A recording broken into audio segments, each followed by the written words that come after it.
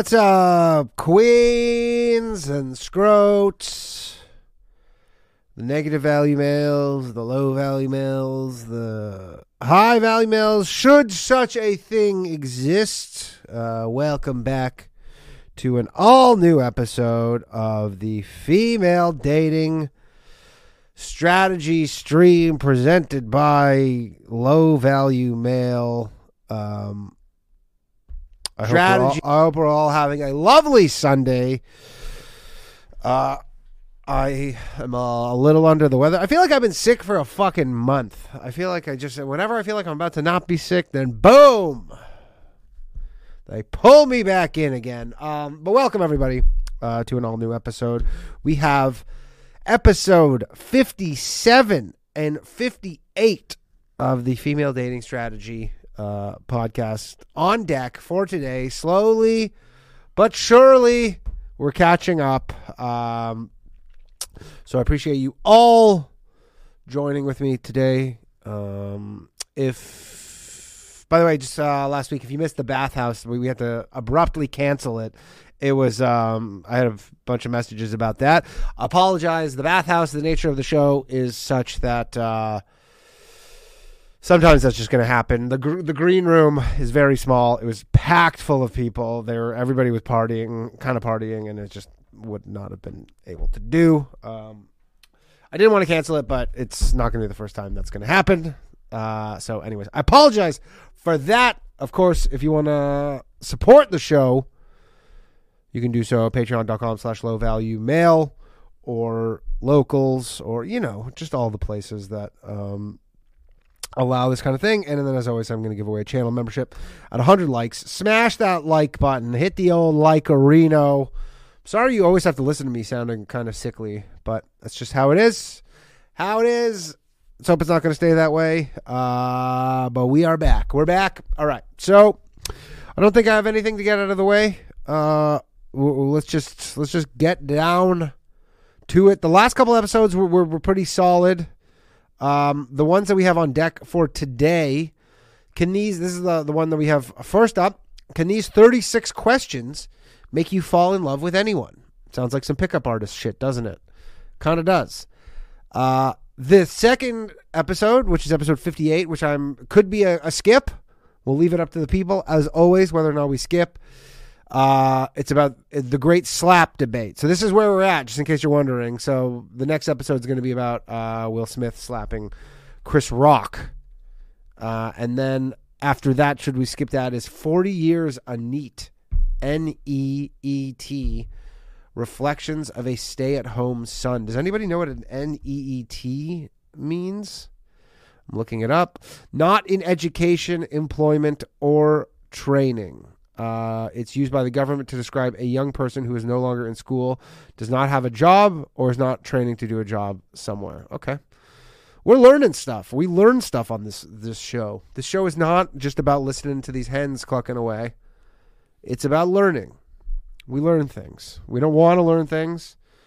Someone says hello from Asia. It's racist, but hi. All right. We're going to fire this bad boy up. Again, please just like the stream. There's about 7 of you watching. Only 27 likes. If you want to be able to use those fun little emojis that they have kicking around that you see people using, like the hen or Al Bundy's face, you can win access to that. Smash the old like-a-reno button. Or if you're listening to this, because some people listen to this show because they fucking hate their lives. They don't even get the camaraderie of the live group chat. They just listen to this. You might be at the gym right now, or you're driving because you're a psycho. But again, just, leave a review. All that stuff. It helps. It does. Okay. Enough clucking of my own. Let's get down to it. Episode 57 of the Female Dating Strategy podcast. Can these 36 questions make you fall in love with anybody? What's up, queens? What's up, queens? Welcome to the Female Dating Strategy podcast, the meanest female only podcast on the internet. I'm Ro. I'm Savannah. And as always, we're on 1 1/4 speed. It's weird. Different weeks, it sounds faster. Sometimes, this now sounds like 1.5 speed to me, but it's 1 1/4 speed. Let me just confirm that. Yeah, it is. That sounds faster to me. I don't know why. But what is up, Queens? Let's get to it. And I'm Lilith. All right, so today we're going to discuss an article that we came across in The Guardian. It was originally published in the New York Times, actually. Sorry. Was it? Yeah. So we're pulling it from The Guardian because it's not behind a paywall. So, Oh. but it's a list of 36 questions, and it was first published in 1997 in an academic paper by psychologist Arthur Aaron under the title "The Experimental Generation of Interpersonal Closeness: A Procedure and Some Preliminary Findings." So the questions appeared in the appendix along with instructions that the team had given each pair a list of questions, and that they were supposed to work their way through the questions in order, asking and answering all 36 questions over the period of about an hour. And then 6 months later, 2 of the participants were married to one another. So basically, there's these 36 questions, and the theory, at least, is that if you ask these questions to somebody, that you'll fall in love. And me, I've always been very skeptical of this, mainly because I was reading through these questions, and I'm like, if I were to ask this on a date, it would just feel really forced and weird. And secondly, if they gave the wrong answer, I'd probably next them. So I'm skeptical. So we're going to break down these questions from the FDS perspective and probably answer it ourselves, and maybe you'll fall in love with us. No, I'm kidding. Yeah. Well, I will say, I don't think these are like first date questions. I think they're meant to be asked whilst you're dating, because I've done like whilst she just uses. I like that about the Brits. She just uses whilst exercise with a guy I was dating at the time. It definitely wouldn't be appropriate to do it on a first date. Definitely not. Yeah, not ask all 36 questions on the first date. That would be really weird. Maybe ask 1 or 2 of them on the first date and then trickle it throughout the time that you're getting to know them. But again, if they gave the wrong answer to any of these questions, I'd be like, Yeah, but it can be really insightful though, especially if you're trying to ascertain compatibility. Although you do need to take some of the answer with a pinch of salt, especially if it's around the questions relating to values, because they might doctor the answers a bit to sound a bit better than they are. Yeah, and I'm trying to figure out, are they trying to say this they're going to gonna someone lie. fall in love with you, or is it supposed to like screen out people who are incompatible with you? Because those are 2 different things. True. They're overselling the makes Look, if a guy wants to smash, he's going to answer these questions however he thinks is required to get what he wants. someone fall in love with you with these questions. But just as an aside though as well, I've just been reading the abstract of the actual study, and it said that the first study found that there was greater closeness after completing the task, but the second and third studies found no significant closeness effects. So the participants in the second and third studies didn't actually get closer. So I'm right to be skeptical then, right? Yeah. Okay. Yeah. All right. I think it's almost like a Love is Blind, like in 97 Love is Blind maybe, I don't know. Also, if you're watching this, you're not a subscriber to my YouTube channel, do me a favor, just hit that subscribe So button. should we jump into the questions? There's 3 sets of 12. Yeah, let's jump in. So we're going to do part 1. That's going to be Oh, set God. 1. So who wants to read this? Okay, so set 1. Given the choice of anyone in the world, whom would you want as a dinner guest? Now, if he says the Marquis de Sade, just cut and run, dump, Adolf run very, very Hitler. far and fast away. Yeah, what would be some red flag dinner guests? I don't know, Elon Musk. Stalin. Yeah. Elon Musk, Donald Trump. I was going to say Joseph Stalin. Kanye West. Literally any shitty man, Hitler. Interesting. Almost any politician, to be honest. This is before Kanye went crazy, too. Would be a red crazier. flag. I'm trying to think if there's like any politician who they could say that I wouldn't be alarmed at on some level. Maybe like Abraham Lincoln or something. Yeah, okay. I'd be okay with that. Yeah. Yeah, but I'm like anybody else. I'd also be suspicious if he was like, oh, Ruth Bader Ginsburg. I'd be like, are you saying that because you actually believe it or because it's just what you think I want to hear kind of thing, you know? Yeah. Look, if a guy says Ruth Bader Ginsburg as any person that he could have dinner with, yes, he's lying. True. I'm going to text my boyfriend this question right away and see what he says, actually. Ask him like who you would have as a dinner. I guess it could be both living and alive. So I'm wondering if he picks anybody with a specific political angle, even if he said like Karl Marx or someone else, I think just picking someone from a political angle to me would be like, okay, this is a guy that's going to download all his opinions to me for the next 40 or 50 minutes. Honestly, if a guy said Karl Marx, I'd probably want to fuck him more, to be honest, but that's just me. Yeah, I think it depends on the rationale, because I've actually thought about this question myself, and because I was like super into Russian history, I would definitely want to interview like one of Lenin? like, No. you know, that maybe like the last, like, for example, Tsar and Tsarina. Like, I'd love to interview them or sit down with them. I mean, not so much because I agree with their philosophy, but more to understand their thought process as to why they went down the path of self. Why they made the decisions that they did. Yeah, it's like, because sometimes it can be like Probably have you killed mid dinner. curiosity thing, not necessarily because you agree with them, but it also depends on the rationale. But I would definitely probably have like Tsar Nicholas II or the Tsarina Alexandra. I would have the Tsarina. Definitely have the Tsarina. Just for the Tsarina. roast. If he says Jesus, you should also run. If he says Jesus, I'm definitely gonna nope the fuck out as well. If he's like, I want to talk to our Lord and Savior. The Prophet Muhammad. Okay, should we each answer like our actual answer? So Savannah answered her question. I would say Queen Elizabeth I, Eleanor of Aquitaine, Catherine the Great, Queen Nzinga of Ndongo and Matamba. I don't know, literally any base queen of history. I feel like I would pick someone who is very, very good at the Queen's picking queens. All right, that's on brand. And then like retroactively try to make myself rich, right? Like, that's the only thing I can think of myself doing. Like, because I'm like, I guess with the internet, you can pretty much look up everything you ever really wanted to know about most people. But right? no, it's more about the discussion, the conversation, right? Like, who would I want to have a discussion with? I'd want to talk to the base queens of history because I want to know their strategy. I want to know how they did what they did and why, so that I can be more like them. You know, Yeah. a lot of history is actually very misogynistic and leaves out women, right? History is a lot very of these women, they never got misogynistic. their actual perspective out there, or you know, their perspective is only written about from outsider perspective. I'd like to like really pick their brain. You know what I mean? Yeah, I guess if there's some kind of art History is very troubling. or that you've read that was really influential, then I could see wanting to talk to that person. J.K. Rowling. Yeah, talk to that person and really understand their thought process and how they built their philosophy or the world if it was like a fictional book like J.K. Rowling. But yeah, I guess, yeah, someone who's dead who has a book that I like, but I can't think of anybody right now. So You can't think of one dead person with a book you like. Okay, so moving on to question 2. Would you like to be famous? If so, in what way?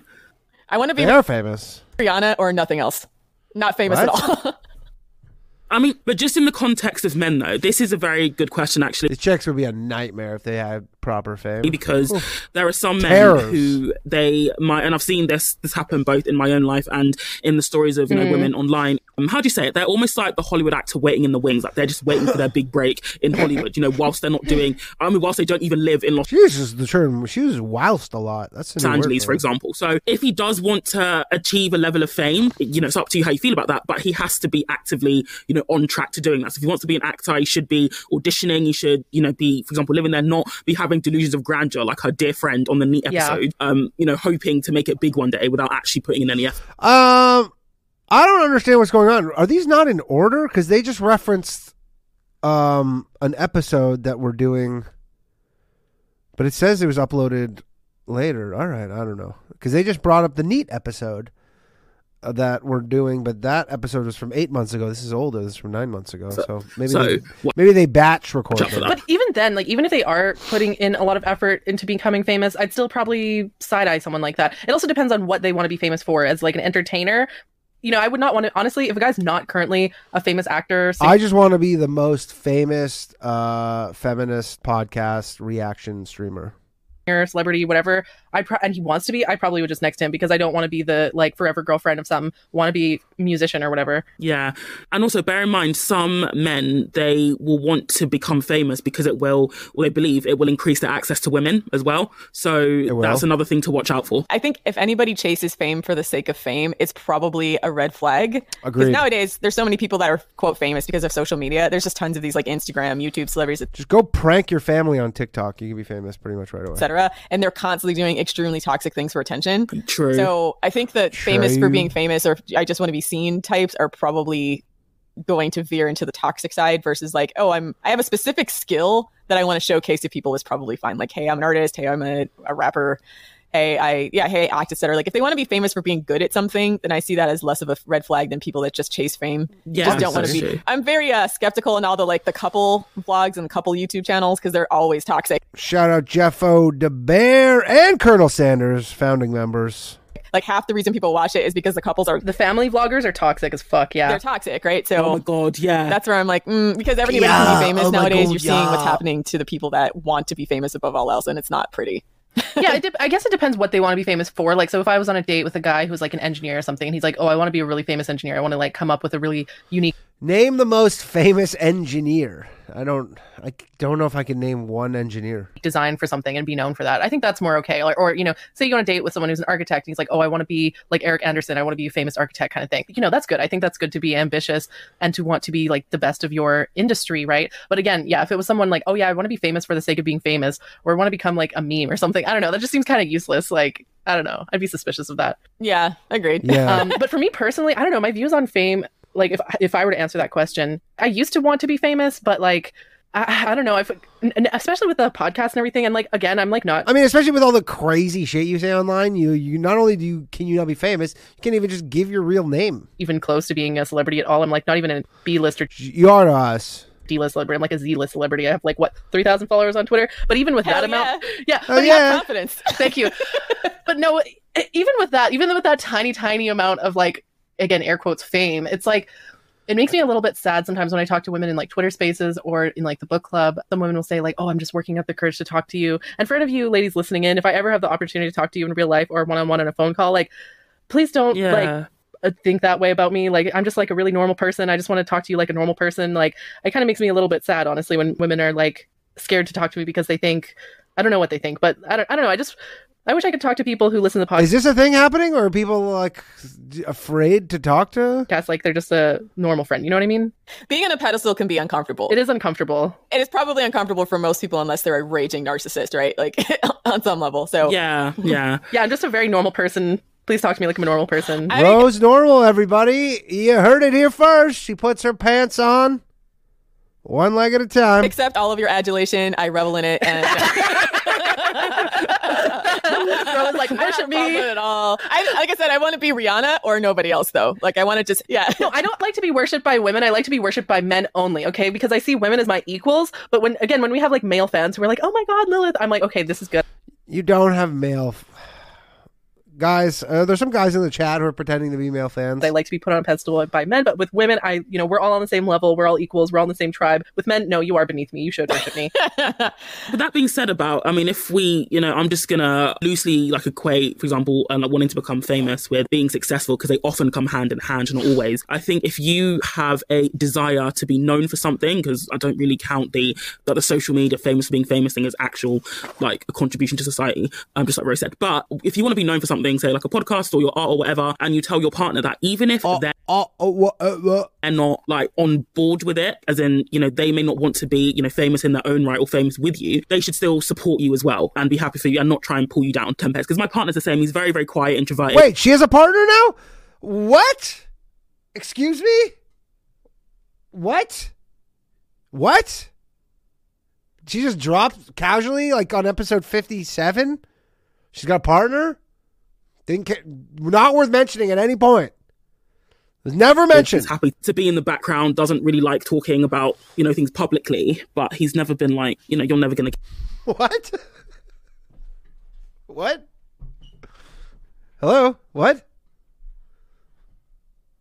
Is this me? Get that. He's actually been the opposite. They should support you like where they can, I think. Yeah, your partner should want you to be successful. I could see not wanting necessarily your partner to be famous, because that also puts a big scrutiny on you, right? If your partner's really famous, but they shouldn't obviously sabotage you. And if you become famous, they'll have to either figure out how to adjust or move. But I guess I feel the same way about female dating strategy in general. Like I would want this to be successful, but I don't necessarily feel like I personally need to be famous, right? And that's because... Well, you won't, because you guys are all anonymous. You're more looking at the impact, the positive impact on society.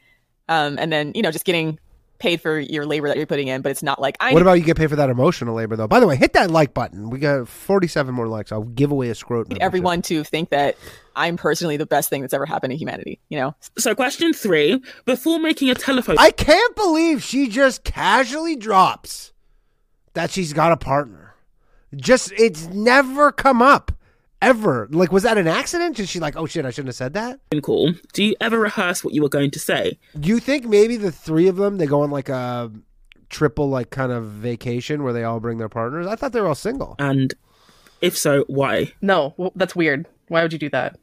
I don't get it. It depends what it is, really. It really depends. Yeah. So it depends on the conversation for me. Like, if I'm going to be having, I think, a more challenging conversation, I do like to make notes of what I'm going to say, whether that's to my family, to my partner, just so I have a bit of structure, because I sometimes find it very difficult to talk about my personal feelings. So I just like to have it written down somewhere in like bullet point form, just so I can cover everything that I need to say in a way that I want to say it. So sometimes is my answer.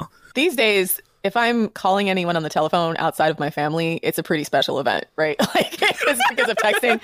So it's probably something that's more formal, like a job interview or pitching something to somebody. So then I probably like you said, just write down a few bullet points so I can keep myself focused and on track. And also, if you're following FDS, I generally like to have a few things I definitely want to touch on with someone who I'm talking to on the phone if I'm doing a pre-screen.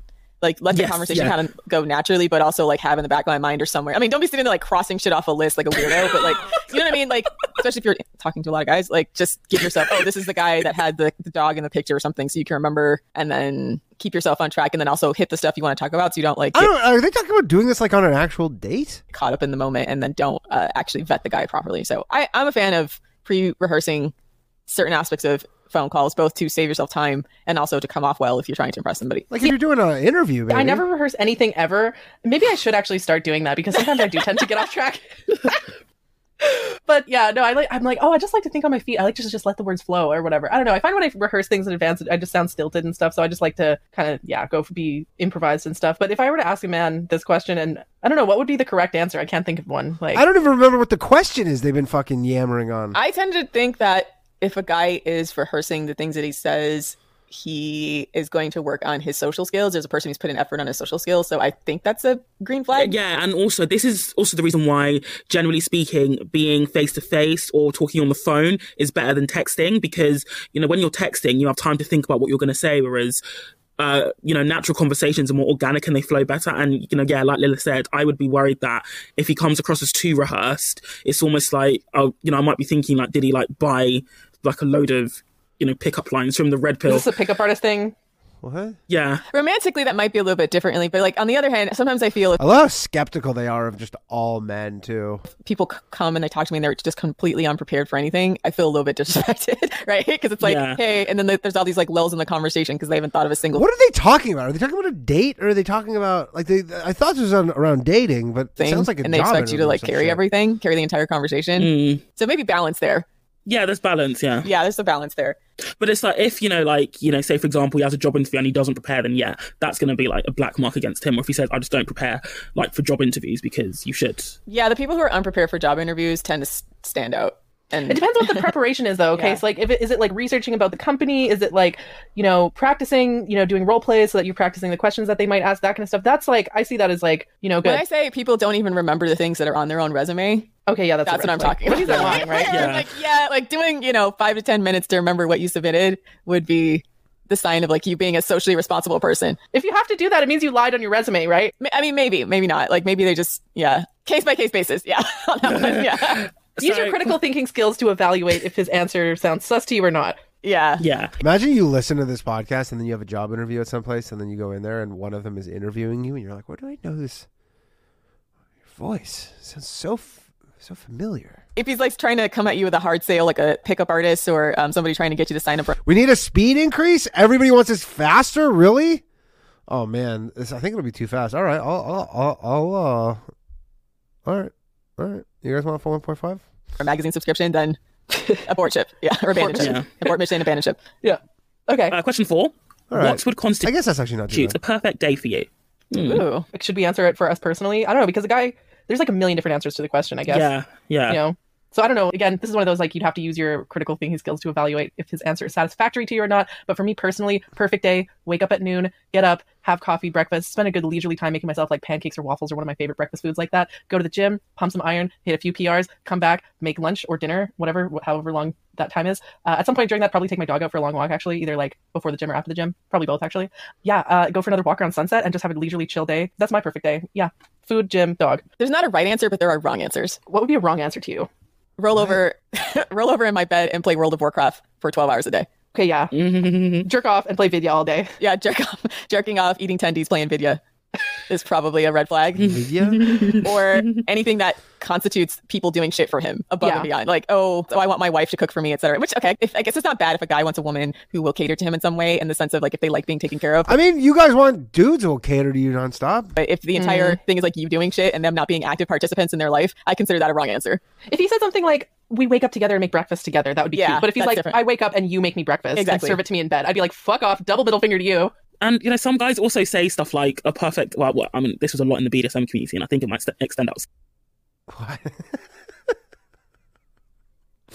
I think Savannah's partner is in fucking a dog cage in the other room right now. I know as well. But they would say stuff like free use. Do you know what that is? Oh, yeah. Basically where you're like, disgusting. basically where you are sexually available. You're just like a fleshlight that he sticks his dick in whenever.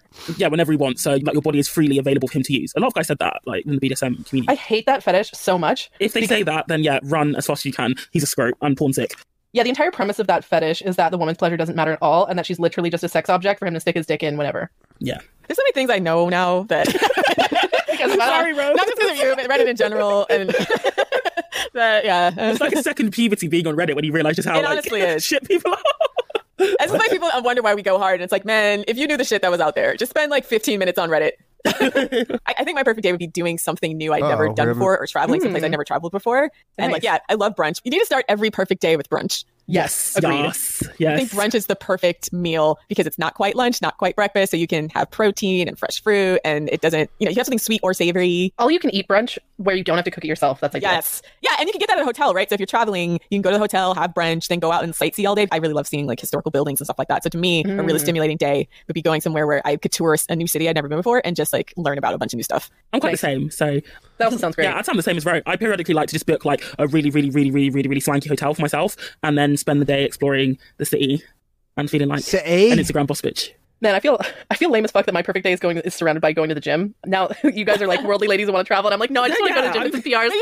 You see how that's still better than anything Coomers can come up with, right? That's why if you have a lazy answer to this as a man, it just is such a red flag. Yeah. You know what also would be a red flag to me? By the way, apologies if there's any sort of, I just got some notification on, but I don't know if it's the internet here is bad or what, but hopefully it's not janky at all. Is if the man was like, I wake up at 5 a.m., I take a cold shower, and then I do 15 minutes of meditation. I'm in confidence, my bitch! Yeah. the hyper productivity guys, if they're basically like those like LinkedIn bros who like make people feel shit if they like stop to take a break. Oh, you don't like that either? What do you like? If you take 10 minutes to like stretch your legs at lunch. Yeah. Those guys. I get up and I fat shame everyone on the internet. And then I edit a YouTube video for my channel about my morning routine. Like, No, I hate guys like that. You gotta step on confidence and self-esteem.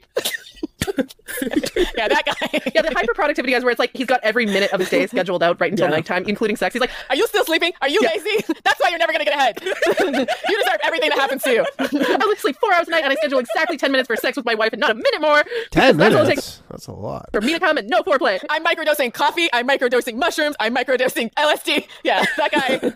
Yeah, no, fuck those guys. Okay. Yeah, that's also probably, not great. This episode is sponsored by Ana Luisa Jewelry. That's ANALUISA. Hey, Queens, Mother's Day is around the corner. Mad Shop.AnaLuisa with a malachite pendant. Make your mom's when did you last sing to yourself to someone? That'll be one piece for her and one piece for you. So, question 5. Sorry. When did you last sing to yourself to someone? When did you last sing to yourself? This is one of the questions that make you fall in love with anybody. Just asking, when did you last sing to yourself? Someone else. Okay, I will admit I'm confused by this question. Every day, I sing to myself and to my dog all the time. That's adorable. I love that. I make up little songs every day and sing it to my doggy. I don't know why. That's so cute. Yeah. I do sing, but like not often. And also, okay, not gonna lie, one of my pet peeves is people who sing in public. Like that's fine to sing in your own Is there like a right answer to this thing? home or in the shower or whatever, that's fine. But if I'm in public and someone is just singing, I just look at them like, are you mentally ill or something? Like maybe this Oh, is you would not like New York City, lady. just like PTSD from when I was What do you mean by singing in public? Do you mean people on the street who sing in public? Like, No, busking, that's fine. I mean just like people sitting on like the fucking bus who just okay. decide to sing. Like, just in public, like they're not buskers, they're just randomly singing. Or like this goes all the way back to when I was in theater. I was a theater kid, right? And so I did musicals, right? Like I sang in musicals, but there was always that one group of theater kids where they just break in a fucking Les Miserables song like randomly. Like they just like Why do you hate Joy, Lilith? I don't know, they would just piss me off. And that's the thing. This is a uniquely theater kid thing to do, is to just break out into song randomly in public during your day and think that other people are going to be impressed. Because other people are not impressed, by the way. Other people are just annoyed and they think you're a fucking narcissist. Anyways, that's just me. I don't think you're a narcissist. I think you're a fucking loser. I don't mind if a guy does this, especially if he's like really enthusiastic about music. I mean, I've dated guys like this where they randomly quote rap lyrics. They'll just be on their phone and then suddenly rapping or singing a song. I don't know. It doesn't bother me. That's another thing. Is I've dated guys who were musicians and they would just, maybe I'm a horrible person, but there have been men who wrote songs for me or about me, and I just for some reason felt extremely disgusted and annoyed, and I just Lilith, the Lilith. like I don't hate Joy. It's just like, first This of all, is 1.5 speed, everybody. We're not going faster than this. I don't think my computer can handle most it. of the time their lyrics would be like sexual, so it would be like something, the magic between your thighs or whatever, like that kind of stuff. That kind of grossed me Shut out. up. That's off-putting for And sure. also would be like way too early in the relationship. So if he did it when we've been dating, in, like Mallory, when Sal sang to Mallory, I thought that was kind of cute because it's sort of like funny in a way. But like there have been times where a man sang to me like a really like serious love song, and we've been dating like 2-3 weeks, and I'm like, too much too soon, buddy. Like that's just, I don't know. It feels like they're just trying to create accelerated intimacy or something. Yeah. It just makes me uncomfortable. Feels manipulative. Yeah, it feels emotionally manipulative. But yeah, but maybe I do just hate Joy. No, I'm kidding. No. Singing for a woman is now emotionally manipulative. I think that's fair, because I think there's a difference between like a casual singer, a casual rapper, and then like someone who makes this like a formal thing where it's part of their personality, right? Yeah, they expect you to sit down and like clap for them and stuff. And that's the other thing is if I don't, I feel like I have to sit there and be like, wow, amazing, Jeremy. What a wonderful song. You're so great. And I don't like that pressure, okay? Yeah. I don't like to feel like I have to give compliments, especially if I feel like they don't deserve it or if the song was bad and I didn't like it. The other thing is that with these men, if I Do you feel like you deserve unnecessary compliments? I bet you do. have that like over the top positive reaction, if I was like kind of like, thanks. Cool. If I gave like a normal reaction, like one that felt natural to me, they'd blow up. They'd be like, oh my gosh, you didn't like it, and like yell at me for not being grateful or whatever. And I'm like, I don't like this. Mom deserves the best, and there's no better place to shop for Mother's Day than Whole Foods Market. They're your destination for unbeatable savings, from premium gifts to show-stopping flowers and irresistible desserts. Start by saving 33% with Prime on all body care and candles. Then get a 15-stem bunch of tulips for just $9.99 each with Prime. Round out Mom's menu with festive rosé, irresistible berry chantilly cake, and more special treats. Come celebrate Mother's Day at Whole Foods Market. Pressure, okay? So again, I think the whole like not liking people who sing in public or not liking people who sing to me is just like a PTSD thing because of the times in the past. I mean, I'm not gonna lie. I'm falling in love with all three of them right now, listening to their answers to these questions. They're doing it for your enjoyment. They're doing it for validation. So it's manipulative. Yeah. Or for themselves, yeah, exactly. So that's why I don't like it. And yeah, the theater kids, they sing in public because they want people to be like, wow, oh my god, you're such a good singer. Like, even why if aren't you they're famous already? Oh my god, yeah, I know. Right? I'm like, I just want to like ignore you and just listen to fucking music on my headphones on Spotify. But yeah, it doesn't bother me. Once again, I'm biased because I enjoy just doing it because I'm just telling my girlfriend sometimes things. I'll be like, look, I'm just trying to listen to female dating strategy podcast. Can you just shut up? Happy. Like I feel like I don't necessarily expect anybody to react, and I think that's the difference. I just do it because it makes me happy. But, that's cute, actually. I'd probably be chill with that, especially if people are singing to their dogs. Actually, I think that's adorable. I've had to not do it outside because I forgot, like, oh, I'm outside the house. You can't be singing these goofy songs to your dog. And like, that's so that's cute. I've never forgotten. Like, that's weird. That's awkward for people. I mean, what's the point of having a dog if you don't sing goofy songs to them? Answer it. I don't know. Like, if you were to be like, yes, I sang yesterday for my other girlfriend that I'm dating right now, obviously red flag. Or if a guy, I guess the question is, when did you last sing to yourself or to someone else? Yesterday, I was doing Beyonce. Yeah, you're off topic. That wasn't the question. With my dog, and I was like, I be getting too much puppy. Yeah, everybody mad. That's so Same cute. old doggy from the block. And I was doing a little dance because that's what I do. Your dog's probably looking at you like, what the fuck? This is my human who chose me. Everybody mad. Yeah. Oh, that's cute, though. Here's a red flag, actually. Men who say they don't like music. That's always a red flag. There are men out there who are like, oh, I don't like Jeff music. Bezos. Jeff Bezos doesn't like music. I think anyone who says that is a sociopath. Yeah, exactly. Like, I love listening Jeff Bezos. Red flag Bezos. I'm sure they use Amazon every day. Like when it's like professionally produced, like, you know, like an actual song kind of thing. Acapella just doesn't do anything for me. That's just, I don't know why I'm like that. Sorry, I hate Pitch Perfect. Don't hate me. Don't come at me. There are good acapella groups and then cheesy ones. But there are good ones. Like I was corny. I don't know. It's just like, it's me. Well, yeah, it depends. But no, Jeff Bezos doesn't like music, and he realized that it made people look at him like he was a sociopath. So he rehearsed a list of bands and songs that he likes just so he wouldn't appear like a weirdo. But he's come out and said he doesn't like music. And you probably should have told them that part though, because then you just seem even weirder. Well, that's strange. Yeah, so I think it's a red flag if a man is too into music or hates music. I like a guy that's sort of in the middle. I'm just waiting for them to call Jeff Bezos a scrote. Please, for the love of God. You know, like a normal person. Has a few bands that they like that they listen to. Yeah, that's fine. Yeah. Yes. Anyways. Okay, so question 6. Okay. So if you were able to live to the age of 90 and retain either the mind or body of a 30-year-old for the last 60 years of your life, which would you want? Oh, body. Yeah. 100% body. Hell yeah. I'd want to stay healthy. And what does it mean, mind of a 30-year-old? Do I want to say immature for the rest of my life? No. The point of growing old is that you learn things and you become wise. Like, I would love to be a 90-year-old. Why the fuck would you want a mind of a 30-year-old and a body of a 90-year-old? With the body of a 30-year-old, but like a super wise person. And when they mean mind, they mean memories, or they just mean, like you said, wisdom? Because I'm guessing, like, the sharpness of, like, because obviously by the time you're 90, your mind also starts to decline. I don't know about this one, actually, because I'm not against aging. I actually think it's a privilege that many people don't get to have. So I've never been about this whole, I want to look as young as possible. I think, like, women as a whole need to reject the narrative that we can't look 30 when we're 30, because, you know, it's a natural, normal, you know, thing to age, in my opinion. So I don't know about that one. Yeah, tell women that. No, I'm thinking of it mostly from the perspective of fitness. It's not even about looks. It's that I want to stay swole well into my old age. True. Okay. I don't like, as you age, you lose muscle mass, you get osteoporosis and stuff like that. I don't want to deal with all of the health problems that are associated with aging. It's not even about aesthetics. It's just about being able-bodied and stuff, right? I don't want the mind of a 30-year-old when I'm 90 though. I think that's part of it for me. I don't know. It's a tough one, but I think I would rather go with mind over body, personally. I've seen a bunch of old and mature people, so I'm like, it's not that uncommon to be physically old and have a young mind or have never matured past a certain point. So I don't know. Yeah, but that's the thing. I don't like those people. Yeah, I like people who are old and wise. If you're old, be smart, you know? I want to be old and a burden to everyone around me. Just annoying. I'm going to pay for everything in pennies. Pay for a check. I'm going to pay for everything with the most annoying type of tender possible. I'm always going to use self-checkout and be confused by it. Like, I'm going to take forever at self-checkout on purpose. Just to piss people off. Okay. I think a red flag for this, though, would be if he says something along the lines of, I would want to have the body of a 30-year-old so I can attract younger women. That's a definite red flag, because at fucking 90 years old, you should still date your age. Yeah, pretty much for all. Wait, but you have a body of a 30-year-old. Imagine you have the body of a 30-year-old and you're like, I'm only into 90-year-olds. That wouldn't make any sense. All these questions, if they turn into something sexual immediately, that's a red flag. Yeah. Right? If they don't put any thought and it's always something sexual in response to this question or something that's going to boost their sexual, availability or prowess or ability to get women, then bad answer. Yeah. So on to question 7. Do you have a secret hunch about how you will die? I mean, if he says because of my heroin habit, then that's probably a red flag. What kind of question would this be on a date? Do you have a secret hunch about how you're going to die? Death by cop. I'm actually... No, go ahead. I think I'm going to die alone in the gutter Suicide with a needle in by my arm, cop. then We're going to have to demonetize this on YouTube because I made too many drug references this episode. I don't know. I don't have a secret hunch. But I do think it would be not a green flag, but I think it's a positive thing if he's able to talk about death in a mature way, because I'm actually kind of a morbid person. Like, I read autopsy reports in my Savannah's morbid person, you say? Morbid Lee? spare time, I watch mortuary videos on YouTube, because I just don't know why people are so scared of death, because it's going to happen to everyone, right? So if they get very, I don't know, I think you have to have a mature approach to it. So if he can speak about it in a matter-of-fact way, then I think I would like that. I'm like, hopefully of old age.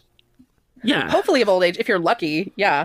Honestly, like most of the guys that I date, they say like, oh, I'd probably die in like a motorcycle accident or doing something really like dangerous or something. You're so cool. I consider that maybe less of a red flag, to be honest, because that's Lilith, you're so cool. You're only dating guys who die on motorcycles. honest and maybe realistic, because a lot of men do die from doing stupid, dangerous shit. And I'm not the kind of person to be like, no, don't do that, because I do stupid, dangerous shit. But anyways, but that's another conversation. Question 8. Name 3 things you and your partner appear to have in common. Ooh, so I'm trying to think of like a red flag answer to this would be... If a guy can't Who's this question for? answer this question, that is a big, big red flag, because, you know, there are many, many women who are in relationships with men who know nothing about them. As in, like, they don't know their middle name, they don't know their hobbies, their favorite color, stuff like that. So, Birthday, nothing, yeah. Yeah, he should be able to articulate the reasons, you know, your commonalities, basically. Because if he can't, that's a high indicator Can't? that he's only with you because of what you do for him, and not necessarily like because he agrees your commonalities and, you know, he likes your mind or know your values, basically. So he should be able to answer this question, well, depending on how long you've been together, but, you know, but let's assume that you're several months into the relationship. He should be able to answer this question with ease. Yeah. What I would be worried about is men who project personality traits on you. That to me is just, I can already just feel that happening, and I'm getting, like, the hairs on my neck are standing up, because I'm like, I've been with men like that where they describe a whole personality that you don't have, and like a whole set of beliefs that you don't have, because they project certain traits on you. So I would be looking for them projecting personality traits or things like that onto you, as far as like, I like you because you're like X, and it's not that you're really like that. It's just that like they need that, so they're putting it, or they'll say something like, oh, I like you because you don't criticize me like my last girlfriend, or something like that, you know? Yeah. Another red flag answer would be, so it's very common, for example, for narcissistic men at the beginning of a relationship to have this sort of fantasy about how you are as a person. Like men, not just narcissistic men, but a lot of men have this idea at the beginning of the relationship. And why does he do that? He talks about that as well, how, you know, at the beginning of the relationship, they have this fantasy of the ideal woman, and because they don't know anything about you and they haven't bothered to try to get to know you, they just assume that that's what you're like. And then over the course of the it's a fantasy. It's what they're hoping for. relationship, as you begin to show that you're your own person and not his fantasy, that's when he starts to get angry with you or being abusive, because he's like, well, you're not matching up with my fantasy, and he blames that on you rather than his own fantasy, right? So if I were to ask this question and he were to say something like describing personality traits that are not mine but are more likely associated with what he considers his ideal woman, I would run. Yeah. Because that's like, well, you're blunt like I am, or something like that. Or they're trying to talk about you as an extension of themselves, right? Yeah. Or the things we allegedly have in common are the things that he likes about himself that he's trying to project onto you. If you were to say like, oh, I like how we both have the same hobbies or something like that, or like how we both have similar like political values or something, I would consider, and those are actual traits that I have, I would consider that a green flag answer. Yeah. Okay. Question 9. For what in your life do you feel the most grateful? I would definitely give like a Miss World answer. So thanks for my family, friends, career, God. All of you. I am so grateful for my 2 podcast hosts. No, but actually that's true. That's not even like a fake answer. That's true, yeah. For you ladies. So I think I'm just happy to have my health.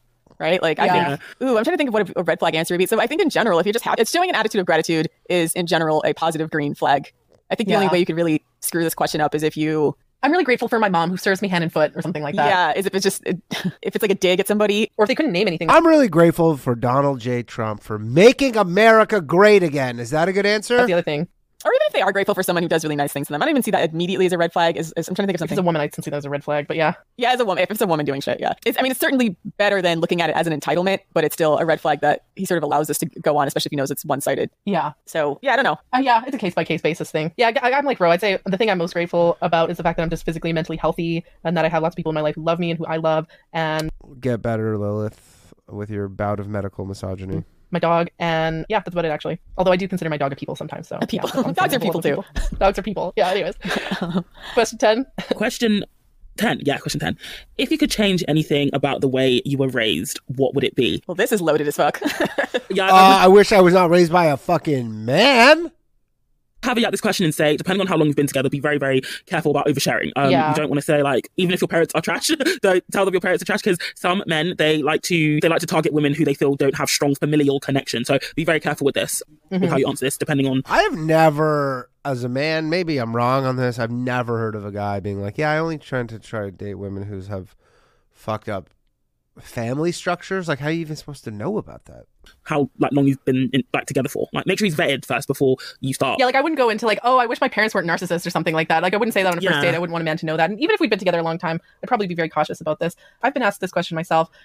And honestly, I don't think I'd change anything about the way I was raised, even though there were a lot of fucked up things that happened to me when I was a kid. And a lot of it was traumatic and shitty and abusive.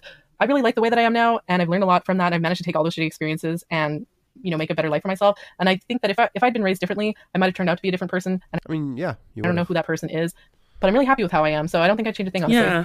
I think that's a good answer. I think that's a good high value answer for people that come from difficult backgrounds, because I've met real high value answer. I know a lot of great men who've had very humble and traumatic beginnings, and what has made the massive difference in them becoming high value, whereas a lot of men use it as a perpetual excuse, is the lessons they took away from it and the amount of responsibility they took over their own life. So I don't necessarily think this is I don't necessarily think that even if 15 likes, everybody, 15 more likes, I'll give away a channel membership. Let's get they divulge any type of trauma or anything like that, that it's necessarily bad. And I don't necessarily think you should automatically judge everybody by how their parents are, especially if they're aware that they come from a fucked up circumstance. But how he answers that's going to change. That's going to determine whether it's a red flag or green flag. If he's still blaming his parents for everything that's ever happened to him and he's like 35, that's not good. But a guy that's like, man, this happened, it really made me feel this way. I dedicated my life to building a better family for myself or whatever else, and these are lessons I took away, and this is how I'm building my future forward, then I think that's fine. I think that's actually a massive green flag, because you can see that this is a person who's taken away lessons and is willing to work on himself and has worked on himself. Also, I'm really proud of the fact that, you know, women send me DMs on Twitter, on Reddit. Is this just this whole episode is just what, them patting themselves on the fucking back? What does this have to do with dating? Saying like, oh, I really relate to what you said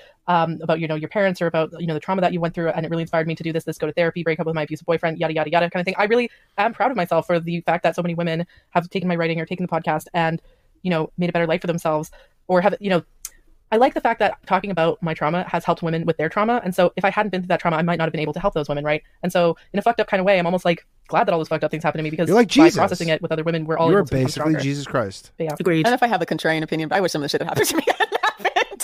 True. Maybe that's just cope. Maybe that's just me being like, wow, a lot of fucked up shit happened to me, but I'm telling myself it's good. But it's like 50-50 though. So I definitely see your perspective, because there's some things where I'm like, man, I'm definitely a different person because this happened, but I'm so much the lesson there, right? It all comes down to the lesson.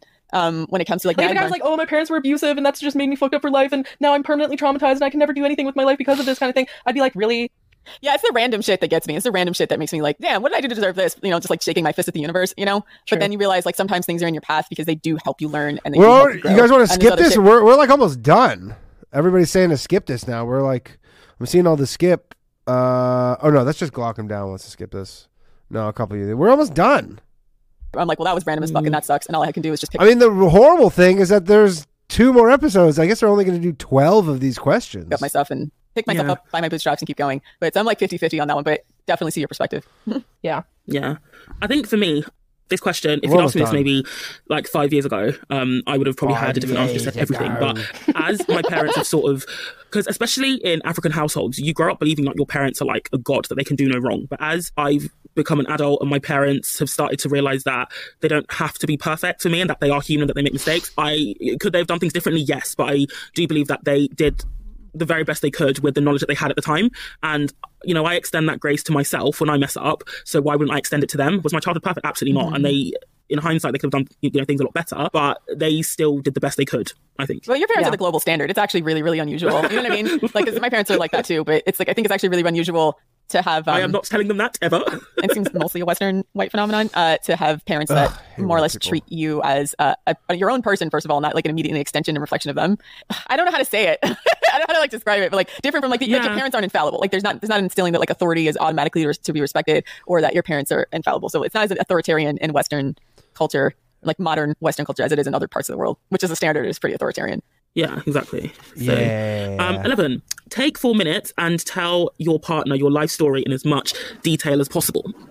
No, I'm not doing that. I think it depends. If someone asked me for my life story, I'd be like, you get to learn that over a long period of time in increments. I'm not going to tell you the Cliff Notes version of my life story. Fuck you for even asking me that. If someone asked me that, I'd be offended. Like, honestly. Like, it's a long, winding, harrowing tale. Let's just hear the whole life and just of treachery and deceit. You know? Who wants to hear that? No, like, I think it would be, again, I think this is good because it forces people to make choices about what they highlight about themselves. Also, what are you going to do to set a timer? The choice you would have to make about the sort of things you would tell people as a defining part of yourself would say a lot about who you are. So I think this is a good exercise. Like, if you were like, if it was nothing but all the things that happened to you and you were like straight in victim mode all the time, then you would maybe make the assessment that this person has not had a chance to heal from whatever's going on, and that would maybe affect your ability to, or affect the way that you relate to them, or maybe you'd have to change the way you relate to them. If they were only talking about their, I know I conquered everything, I've never failed, then you'd be like, this person's a raging narcissist, you know.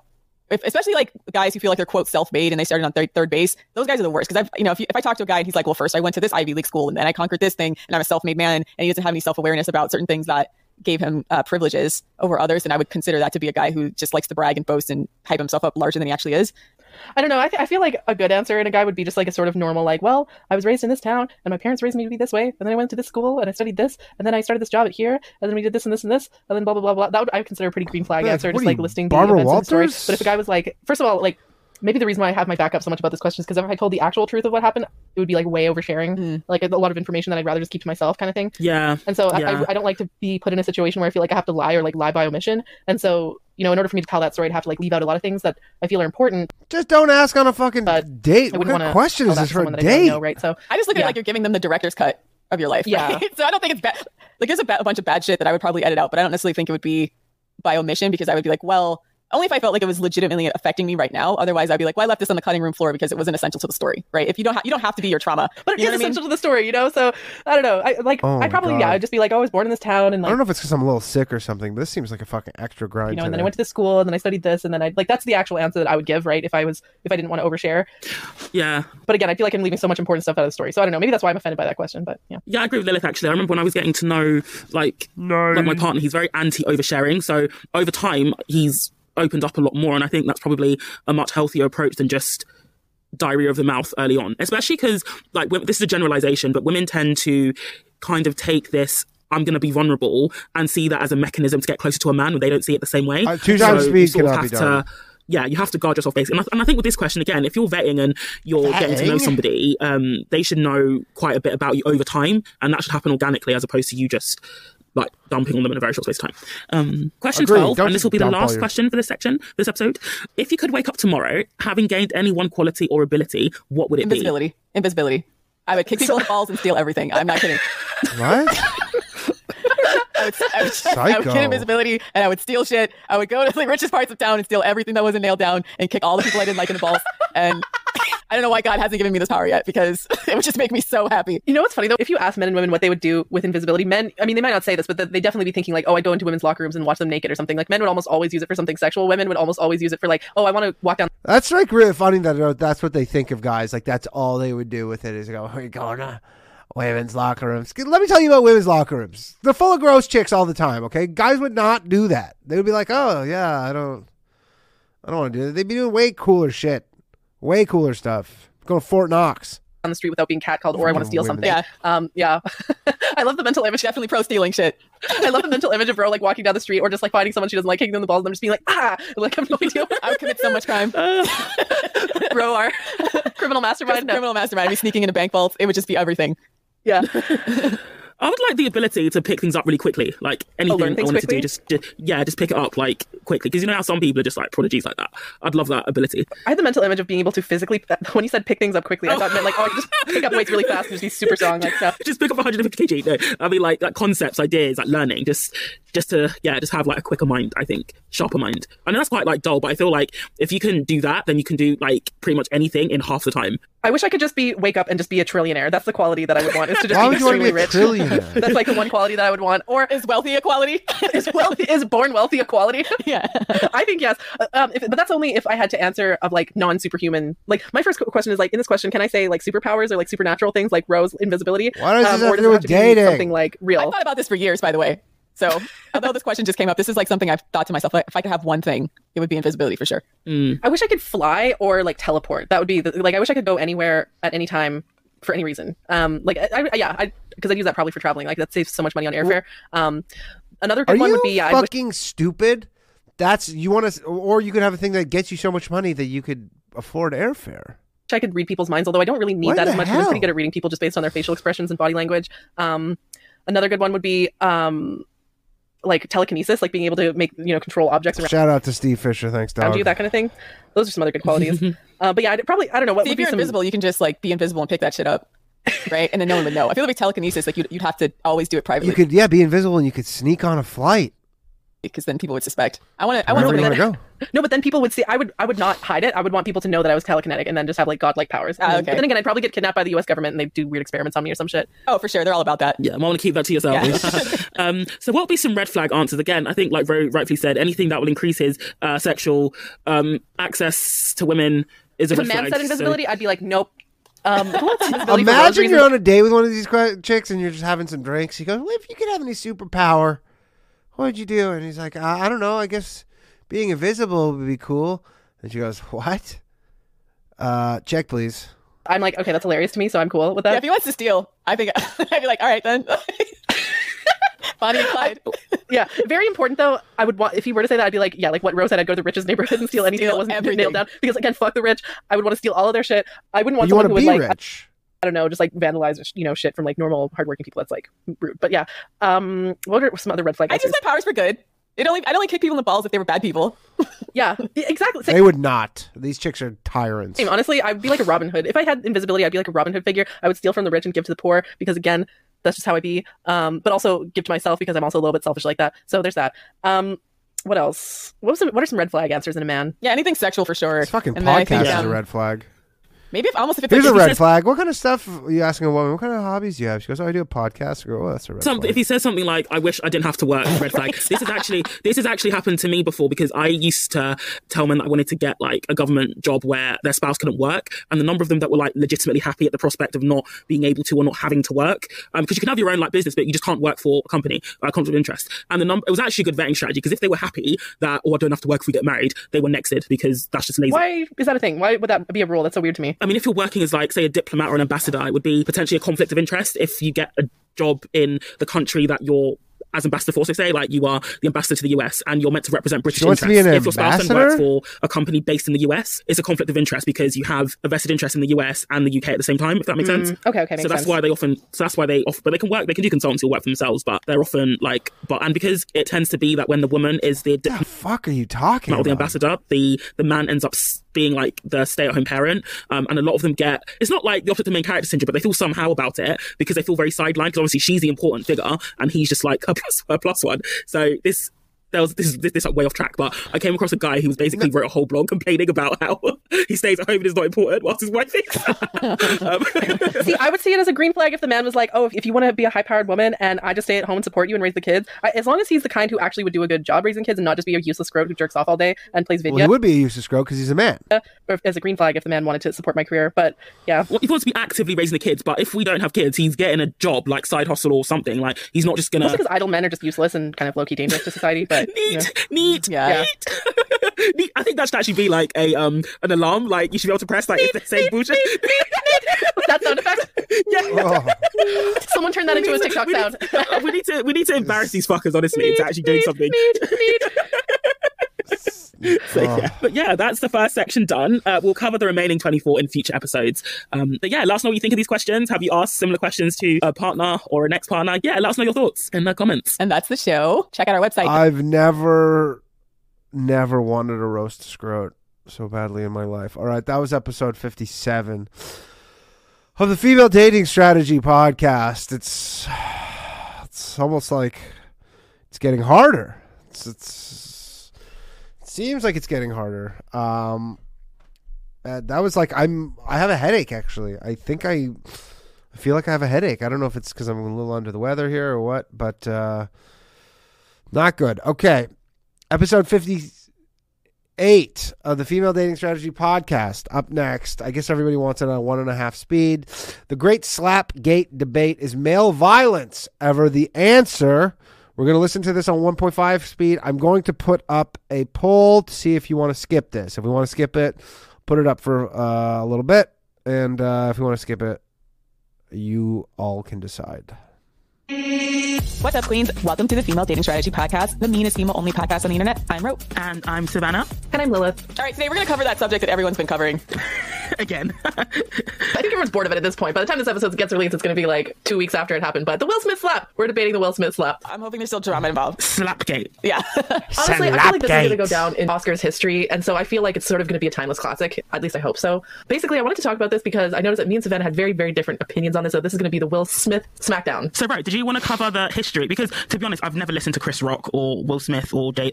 Everything I know about Jada and Will Smith, I've learned against my will. So I don't really follow any of them. Yeah, Ro is the resident Will Smith, Jada Pinkett Smith historian here. So please. Yes, because I like them. I like them too. Yeah, so I like them. Okay, so Smiths and the Rocks have known each other for a very long time, right? They're two feuding families. Well, I don't know how long they've been feuding. That's what makes this whole thing weird. So Will Smith came onto the scene. At least the 90s, right? Yeah, in the early 90s as a rapper. They have a feud? Right, with such wholesome hits as Parents Just Don't Understand, etc. And eventually he was cast as the role of the Fresh Prince on Fresh Prince of Bel-Air, became massively popular, then got cast in some blockbuster movies like Independence Day, Men in Black, etc. We know who Will Smith is. Became a really, really bankable movie star, then started doing a lot of Oscar bait roles in the latter. I guess he's at the latter half of his career now. And somewhere around 2016, he was in a film that was released called Concussion, where he played a doctor who discovered the disease CTE, which is something that was affecting NFL players from getting their heads hit a bunch of times. So apparently he was somewhat upset that he wasn't nominated for an Oscar for that role, because it was clearly an Oscar bait role, and he'd been doing a couple of Oscar bait roles at that point. And Jada made a statement about the fact that the Academy constantly overlooks African American and other people of color when it comes to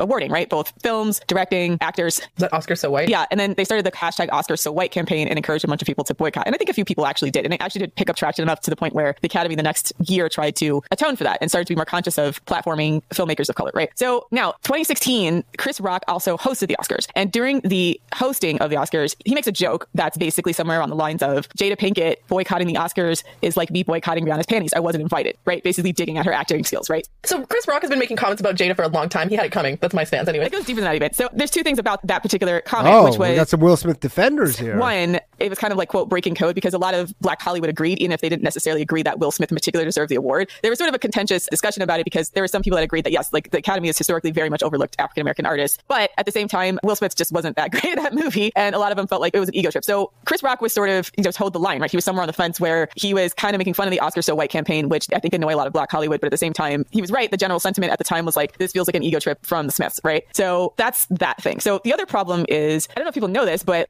tell us about the Tupac love triangle. Okay, so there's a Tupac love triangle is actually tangentially related to this. So it happens to be that Jada Pinkett and Tupac were childhood friends, and they were friends for a very long time up until his death. And he was murdered on the Strip in Las Vegas after Mike Tyson fight sometime in the mid-90s, like very tragically. It was a huge thing in the hip-hop world. It's like a history episode. He's kind of become deified in the hip-hop world because of his short but tragic life and impact on the hip-hop community. Pac was always like looked at as this alpha male type, right? He was very like hyper masculine, pop off whenever. And Will Smith is not, right? Will Smith was like, he's a nice guy. He's a nice guy, exactly. And even then, he was constantly getting like slammed by other hip-hop artists for being corny, because he didn't use like the N-word, and he didn't use like swear words in his raps. Yeah, he was quite unique for that. Like he didn't ever swear in his rap, and they were still really good songs. He was a good boy.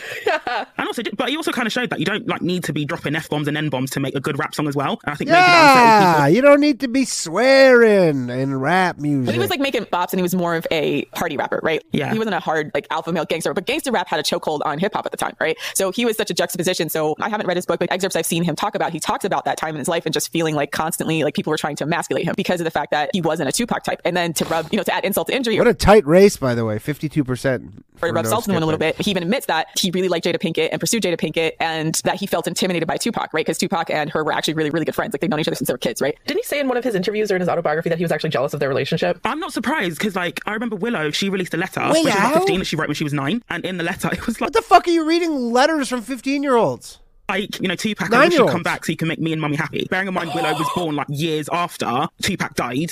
She's clearly still talking about him. And Jada actually, when Tupac was arrested for sexual assault, she paid $100,000 to bail him out of jail. Okay, that makes me like her a little bit less. Did she really? I didn't hear about that, so that's news to me. Yeah. What a fucking pick me, Jada. She paid to bail him out of jail. Wait, let me Google this. What the heck? That's news to me. Okay, because up until now, I was standing Jada Pinkett Smith as a queen of... I did read it somewhere. I might be wrong. If it's wrong, I'll cut it out. God, all the fucking just the words, the standing and the queens, like the stream. I'm pretty sure I read somewhere that she paid to bail him out of jail when he was arrested for sexual assault in the 90s, or rape, sexual assault or rape. Yeah. $100,000. Bearing in mind, back in the 90s, that was big change, massive change. I'd be surprised if she actually had that much amount of money, so that's why I'm sort of a bit skeptical. I don't know about her family. Were they well off? Oh, no. I know nothing about Jada Pinkett Smith at all. I know nothing about her. Her mom, well, based on the Red Table Talk, her mom was actually an addict. And oh, okay. But I mean, she was a working actress. She'd been cast in a decent amount of films, but again, maybe it's true. I'm surprised only because that's a lot of money, and I don't know that she was ever that popular of an actress that she would have been able to afford that. I'm going to find a source. Yeah, let's find a source for that before we say that, because that's a pretty big statement. I don't want to get flamed, but if it's not true, hold on. Apparently, he served 9 months in prison for first-degree sexual abuse in 1995, but that's according to fucking Reddit, so I don't know if that's true. No, it's true. He went to jail because apparently there was a girl that he picked up, I think, from a club or something like that. And apparently a bunch of his bodyguards, either he had sex with her and then a bunch of his bodyguards gang raped her. Do you want to say that again? Sorry, She says a bunch of his bodyguards gang raped her. Damn. So then he went to jail. It's true. I've got a source. It was in the newspaper at the time. So let me drop the source just so that we can add it to the show notes, because I didn't know that. Okay, yeah. No, I found it. It says 1995, Pinkett contributed $100,000 towards Shakur's bail as he awaited an appeal on his sexual abuse conviction. And speaking about Pinkett, Shakur said, "Jada is my heart. She will be my friend for my whole life." And Pinkett said, "He was one of my best friends. He was like a brother. It was beyond friendship for us. Type of relationship we had, you only get once in a lifetime." Saying that in the context of a guy being... It's too fast, by the way. I see some people in the chat accused of sexual assault. I'm like, girl. They were extremely close. I'm not sure if it was ever romantic, but it seems like the relationship that she had with Tupac is a lot, I guess, stronger and closer than the one she has with Will. Yeah. Because she's writing poems, Willow's talking about Tupac. Tupac was writing poems about her. She was his muse and stuff. I'm like, damn, okay. Yeah, so it was a deep relationship, even if that doesn't mean it was romantic, but yeah, it was definitely. What does this have to do with Chris Rock getting slapped by Will Smith? What does this have to do with that? A deep thing for both of them, I guess. Here's an excerpt from Will Smith's memoir. So Will Smith admits to being tortured by their connection. So Will Smith opened up about the early stages of his relationship with Jada Pinkett Smith in his new memoir, Will, and how Tupac Shakur left him feeling very insecure, explaining that Jada and a late rapper were high school friends who both fought their way from under the weight of abuse and neglect to become the household names they are today. Smith revealed how their close bond left him feeling a certain kind of way when they started dating. Though they were never intimate, their love for each other is legendary. They defined ride or die, he wrote. In the beginning of our relationship, my mind was tortured by their connection. He was Pac and I was me. Setting up the scene of Will Smith feeling like he wasn't this hyper-masculine gangster rapper type guy that he felt inadequate during this time. So Smith said Shakur had a fearless passion that was intoxicating, a militant morality, and a willingness to fight and die for what he believed was right, and reignited a feeling of inadequacy he first felt when he saw his younger brother Harry stand up to their abusive father. Pac was like Harry. He triggered the perception of myself as a coward, wrote Smith. I hated that I wasn't what he was in the world, and I suffered a raging jealousy. I wanted Jada to look at me like that. As Will and Jada's relationship continued to progress, she became less available to spend with her longtime friend, something Smith said felt like a twisted kind of victory for him. If she chose me over Tupac, there's no way I could be a coward, he added. I've rarely felt more validated. I was in a room with Tupac on multiple occasions, but I never spoke to him. The way Jada loved Pac rendered me incapable of being friends with him. I was too immature. Jada and Tupac met at the Baltimore School of Arts when they were both students. She said in the past they did share a disgusting kiss and decided to keep their relationship platonic. Speaking with Howard Stern in 2017, Jada said she and Pac got into a hardcore fight before his death as she feared his life was going in a destructive direction. The two weren't speaking when he was killed in September 1996. Will and Jada married the following year. Damn. That's a really tragic backstory. But I mean, he was kind of getting more and more unhinged because he'd been first of all, he'd been to jail and he'd been shot at before when he wasn't killed, I think, in the first attempt on his life. So he was just getting probably increasingly paranoid and increasingly aggressive and stuff like that. And it's kind of sad because you can see how Will Smith feels inadequate, but it's also what does this have to do with the topic? A lot of those gangster rappers are dead now. And you're alive. And you're on the top of your career. So yeah, the results speak for themselves. But do you see the seeds planted of his feeling inadequate and then him feeling like he has to defend his wife, right? Or be the guy, putting his ego. Be the guy who uses physical force to defend the women he cares about, I guess. Yeah, but also just protecting his ego from all the other guys who think they can try him or his family. Yeah. Okay, now back to the Rocks, by the way. So just from doing more digging, Tony Rock, which is Chris Rock's little brother, actually was on a show produced by Will Smith's production company called All of Us. And Chris Rock did a cameo on Fresh Prince of Bel-Air. And Chris Rock and Jada Pinkett were in the Madagascar movies together. So there's a bunch of videos of them out doing press tours for Madagascar. So it's an animated film, thing from DreamWorks. I fucking love that movie. Honestly, one of my favorite movies when I was a child. Which character was Jada Pinkett Smith? Jada Pinkett was Gloria the hippo, I think. Oh, right, yeah. Honestly, love that movie. So, anyways, I just wanted What to... is all this backstory for? It's like he just cracked some shitty joke. Everybody love that movie. So the Smiths and the Rocks have known each other for quite some time, dating back to the 90s. And even in particular, Chris Rock and Jada Pinkett have worked directly together. So this is not like a casual acquaintance. They've known each other for now decades, right? So this is not like... This is beef going back a long time, yeah. Yeah, this is beef going back a long time. And the Did they have beef, though? tea that was spilled that I'm seeing both on Twitter and... The tea that was spilled. Oh, and the other thing, too, is Chris Rock used to have a show called The Chris Rock Show on HBO, of which Jada Pinkett was a guest. So there's videos... By the way, this is so tight. We're at 51-49% no skip. I'm going to... Once we hit 100 votes, whatever we're at. Of like him interviewing Jada Pinkett Smith. Again, this is in the 90s. So the Smiths and the Rocks have crossed paths very many times. Chris Rock and Jada Pinkett Smith know each other beyond just like the cursory. And didn't Chris Rock used to be in love with Jada Pinkett Smith as well? Oh, That's shut the tea. up! That's the tea that I started to spill. Who that was on cares? Twitter, right? So the tea is that, Jada Pinkett was hot shit back in the 90s, right? She's still hot, but anyways, yeah. Yeah, she's still hot. But like, she was in a bunch of like really iconic like black 90s movies like Set It Off and Jason's Lyric. She was in The Nutty Professor with Eddie Murphy. So she was like a really sought after black actress and kind of like, she was like the Beyonce of the film industry at that point, right? Mm-hmm. Like, it's not really clear like why and when her career sort of dropped off. I think maybe when she started having like children, perhaps. I don't know. Like since Jaden and Willow were born, she's not really been in huge films since then. So I'm not sure if that was the reason behind it. She was in Magic Mike XXL in 2015. Oh, okay. Bad Moms 2016, Girls Trip 2017. So she was in the Madagascar films 2005 to 2012. It looks like she did take a bit of a break in the mid 2000s, probably because she was raising kids and stuff. But and she had a band for a while too. So she had like a metal band. She had a metal band? Oh my god, she's so cool. She did, yeah. Oh my god. Oh, she's such a queen. She's so cool. Okay, sorry. And she was kind of based. There's two reasons that I heard on Twitter, the TF scenes built on Twitter, about why her career might have cooled off. One of them was because she started becoming like very pro Black women's empowerment. So in the mid 90s, there was something called the Million Man March that was organized by, I think, Louis Farrakhan, very, very controversial Nation of Islam leader. Basically, the push was to put African-American issues on the forefront of the political agenda. So a lot of Black leaders at that point felt that Washington was just wholly... It was like Black Lives Matter, but of the 90s. Yes, exactly. So there was something that was organized slightly after that called the, I think, Million Woman March. And Jada Pinkett was like a prominent speaker there. Some of the tea on Twitter was that she kind of broke code because she was like putting Black women's issues ahead of Black men and then back... The poll is over. It's been decided. No skip. In the 90s, especially. Okay, based, first of all. Thank you for but voting. Back in the 90s, like that was your vote counts. No. Okay. That was like pretty much the Like the stream. At 150 likes, I'm going to give away another channel membership. entire Black community would disown you if you like talked about Black women's issues over Black men because they were considered, I guess, the bigger victim. Chris Rock on the Chris Rock Show, there's a video of him basically like teasing her about it. Wow. Fuck this. I didn't like him before, but I hate him even more now. The other rumor is that, to reiterate what Lila said, was that in the 90s, Chris Rock was one of Jada Pinkett's many, many suitors. Because remember, she was in like an Eddie Murphy movie. Eddie Murphy has been a huge, huge comedian for a very long time. So that just puts you on like the top visibility for any type of comedian, really. So great movie, The Nutty Professor. Don't remember much of her in it, though. some of the bad blood between them is because of thwarted romantic interest. Yeah, men act fucking stupid and bitter and will like make constant little needling remarks when you reject them. So again, another point against Chris Rock in my mind. But anyways. There's some discussion from other actors at the time, and I think Tommy Davidson was another prominent Tommy Davidson's coming up now? comedian in the 90s, and he did a movie with Jada Pinkett Smith, and he just did an interview where he said that allegedly in the script they had written in like a kiss or some kind of intimacy in the script unbeknownst to Jada Pinkett Smith, and that the producer said Jada Pinkett was fine with it, but something happened. He didn't really elaborate, and Will Smith got upset and actually confronted him, and they almost fought like in his trailer. So apparently Will Smith almost fought Tommy Davidson? like Will Smith popping off because people got fresh with his wife has been a thing that's been going back a while. Is he trying Sounds to be like he's a bit Tupac and controlling. Because Tupac would do that shit. Like, he would absolutely do that shit. Probably with a gun as well. It could be. Why with a gun? He's not a gangster, right? And him and his brother aren't gangsters. They're very like solidly working class Black people, but he didn't grow up in like the abject like hood poverty where not that he didn't know gangsters, but he just wasn't that dude, right? Like he was, and people used to think he was corny. So he probably felt like even then I got to defend my lady against all these like hood dudes, right? Like, so. Because even if you look at because I was thinking back to the Tupac and Biggie feud, and even looking back at Tupac's like lyrics, there was one song he did, the name escapes me, well, it's basically a diss track agained Biggie, and it's honestly the meanest song. Yeah, hit him up. Yeah, it's the meanest song It's about so somebody I think mean. Grab your Glocks when you see Tupac. Yeah, call the cops when you see Tupac. Come on, it's the classic. And he literally opens a song with, that's why I fucked your bitch. You fat motherfucker. Get money. And I remember listening to it and thinking this is legit the meanest diss track. Even Eminem couldn't write a meaner diss track than that. This is the meanest song I've heard about anyone. It's a great song though. The beat is popping, but I was just sitting there thinking, wow, this guy was savage. This guy was absolutely savage. If Biggie wasn't Biggie, See, I respect that.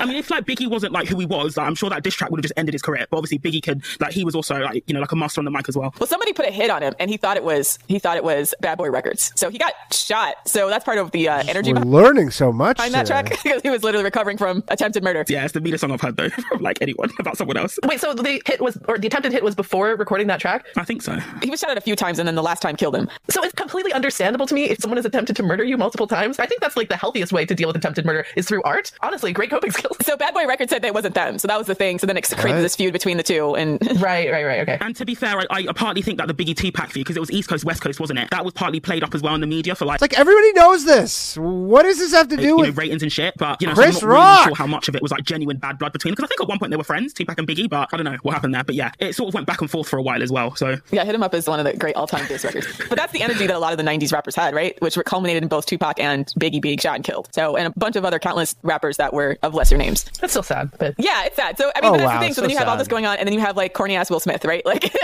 Will Smith bopping along. Yeah. Getting jiggy with it.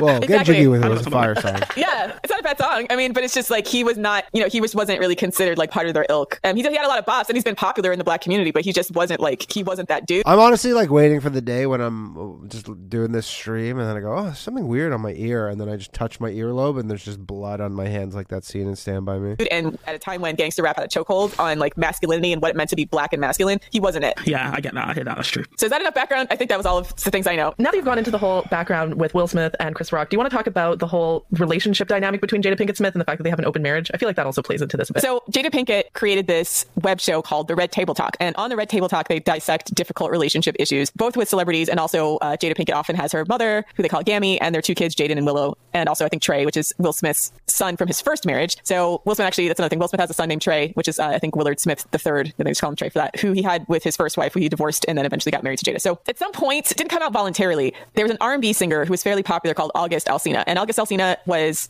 pretty much a BET staple for a while. He was a semi-popular R&B singer who went on some show and then talked about the fact that he had an affair with Jada Pinkett. Now, it was always rumored, but it wasn't really confirmed until he did that interview. And then the Smiths were sort of backed into a corner to finally answer questions about their marriage because of the fact that August Alsina actually publicly came out and said that he had an affair with which Jada Pinkett called an entanglement. Right? So that's where like, the whole entanglement vocabulary came from because Jada Pinkett essentially had sex with him. Now, the ethics around that are really, really fuzzy because the reason she knows August is because he was Jaden's friend, her oldest son's friend. Okay, that's weird. Yeah. I think he's a few years older than Jaden, but like obviously much younger than her. Okay, that's weird. He was of legal age and everything, but it still is like one really weird to be having sex with your son's friend. And then also... Really? That's crazy because if Will Smith had sex with a woman of that age, they wouldn't be saying that was weird. They wouldn't be like, oh, that's weird. Would they say that? Would they, oh, that's a weird thing he does?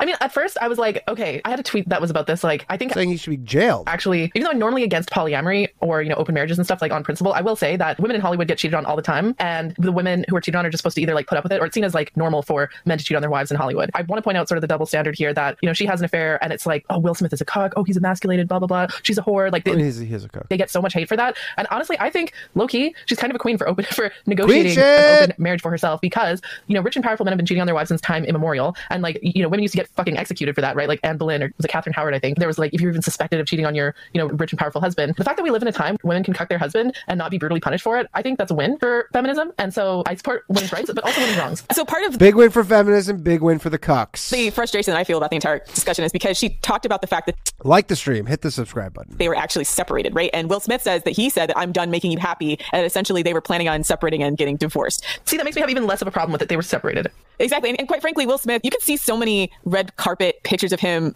really inappropriately flirting with his female co-stars, especially like Eva Mendes and Charlize Theron. And it comes across... Didn't he like admit to cheating on her in the past though? Oh, for sure. Like they said they didn't cheat. They said it's not cheating. They have an open relationship. That they were separated when they were doing other people. This is why these open relationships are just more often than not a complete dumpster fire. Like absolute dumpster fire. I refuse to believe that people who are genuinely happy in a marriage are going to be outside like seeking other people. Yeah. So the consolation was that, okay, they were split up at the time. Now, anybody who Will Smith has messed with has not really come forward. The only reason this entire thing blew up is because August Alsina went on a show and talked about it. Really? And even said Will Smith was fine with it. Kind of a dick move. Don't kiss and tell, bro. Well, I mean, and that's the thing. Like August was kind of, this is where I get again side at Jada because like August I think was either he'd been homeless like for a lot of his life and then like also was recovering from drugs or something like that. So Jada kind of said that like she was mentoring him and then things kind of got like sexual somewhere in between there. And I'm like, yeah, that's really, really questionable ethics there. So that's partially why people are giving Jada the side eye. One, it being her son's friend. Sounds like Jada Smith's a bit of a scrote.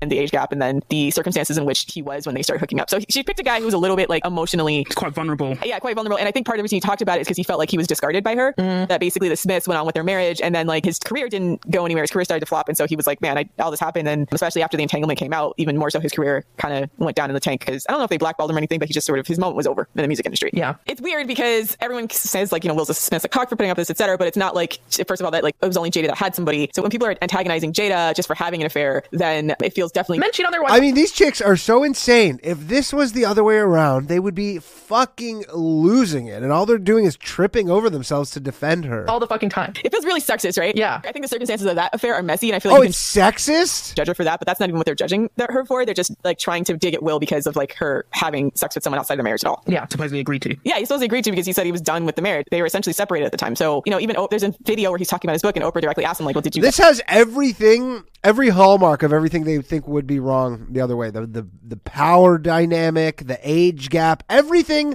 that they think should be literally criminalized if it was a man and a woman, an older, powerful man and a younger woman.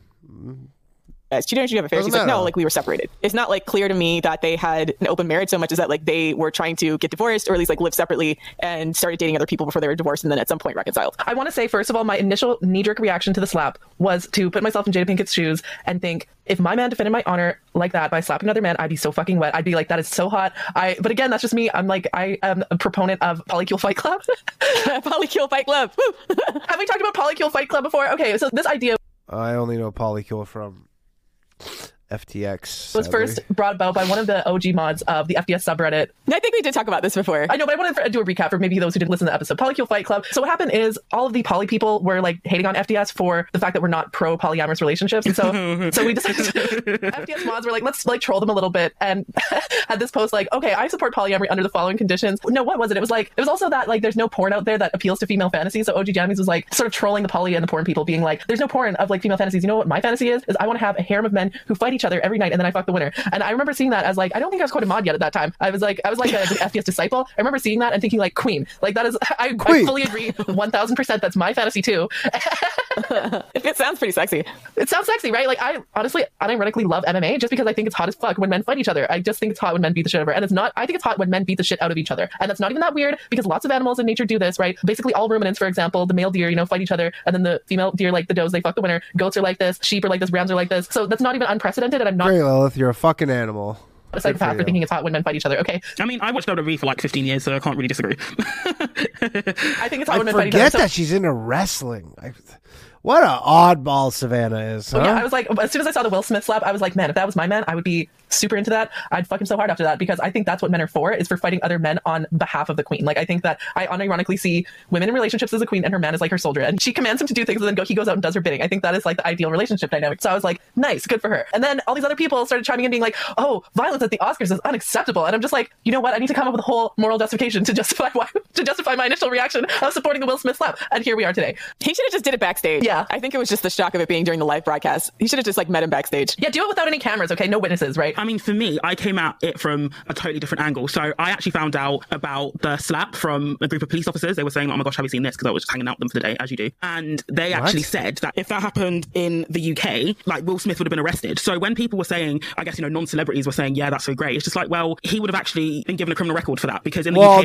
they gave Chris Rock the opportunity to press charges. He declined. I don't know how it is in the US, but they can, and they have successfully prosecuted people without the victim's consent or cooperation if they have, like evidence. So if it's on video that you've assaulted somebody, yeah, they would arrested him. And I was just thinking, like, I don't want to date a felon. Like, I'm not going to date. And if you want to find out why, just watch our 10 reasons to not date a prisoner. Oh yeah, Savannah. Savannah's issue with dating Will Smith is that he's a bit of a criminal past. I want to date a felon over something that didn't need to happen. Like, if you want to be pissed off at him, that's fine. But I will be sitting there thinking, why have you created all this trouble for yourself and for me, being potentially shipped off to prison because of a slap that didn't need to happen? I'm all for, if it was if Chris Rock physically attacked Jada, then that's justified. But that wasn't the case. And for me, it opened up a wider discussion around comedy itself. So I saw a lot of people saying you shouldn't joke about people's appearances or their disabilities, what I absolutely agree with. But let's be real, Chris Rock is not the only person to do that. And he wasn't the only one who laughed as well. Like, if we want to have a discussion about, the boundaries of comedy. Yeah, Will Smith should have slapped every person at the Oscars. Then that's absolutely fine. But all the people saying that, I'm sure they've all laughed at somebody's appearance or disability before, because that's what comedy is. The comedy has essentially mutated into something that's got absolutely no boundaries. I mean, Ricky Gervais would have been even more brutal. If you saw him at the Golden Globes, he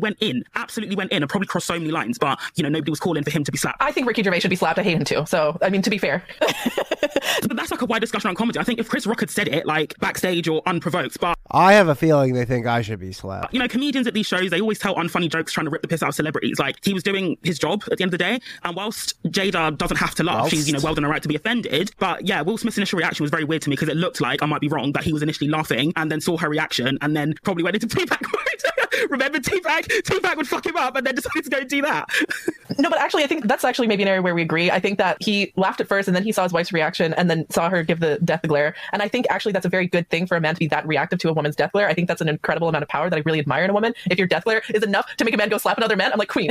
Everyone keeps saying that. I'm like queen, that but I'm also like, yo, Will Smith, you're a fucking bitch. Thing, but there's video that's come out and it looks like Jada was just chilling. That's why I'm feeling like people are just blaming her just to blame her. I'm not blaming her. I'm saying queen. I'm kind of like anti it's Jada's fault that Will snapped in that moment theory, because once again I feel like they're just blaming her because there's other video that came out of someone that was filming behind them and it doesn't look like, it looks like Jada laughed and then like kind of rolled her eyes. I think like the laugh was sort of a fake laugh, like a fake Kanye laugh, and that the psycho laugh. And the rumor has been that Will Smith has talked to Chris Rock about coming after his wife, especially after the Oscar So White campaign and the jokes there. And more or less as a man, knowing how he moved with some of the other people in the industry, he was like, listen, leave my wife out of it. It's okay if you come after me. And then also given the fact that the Smith... Again, she's not a civilian. She's also a famous person.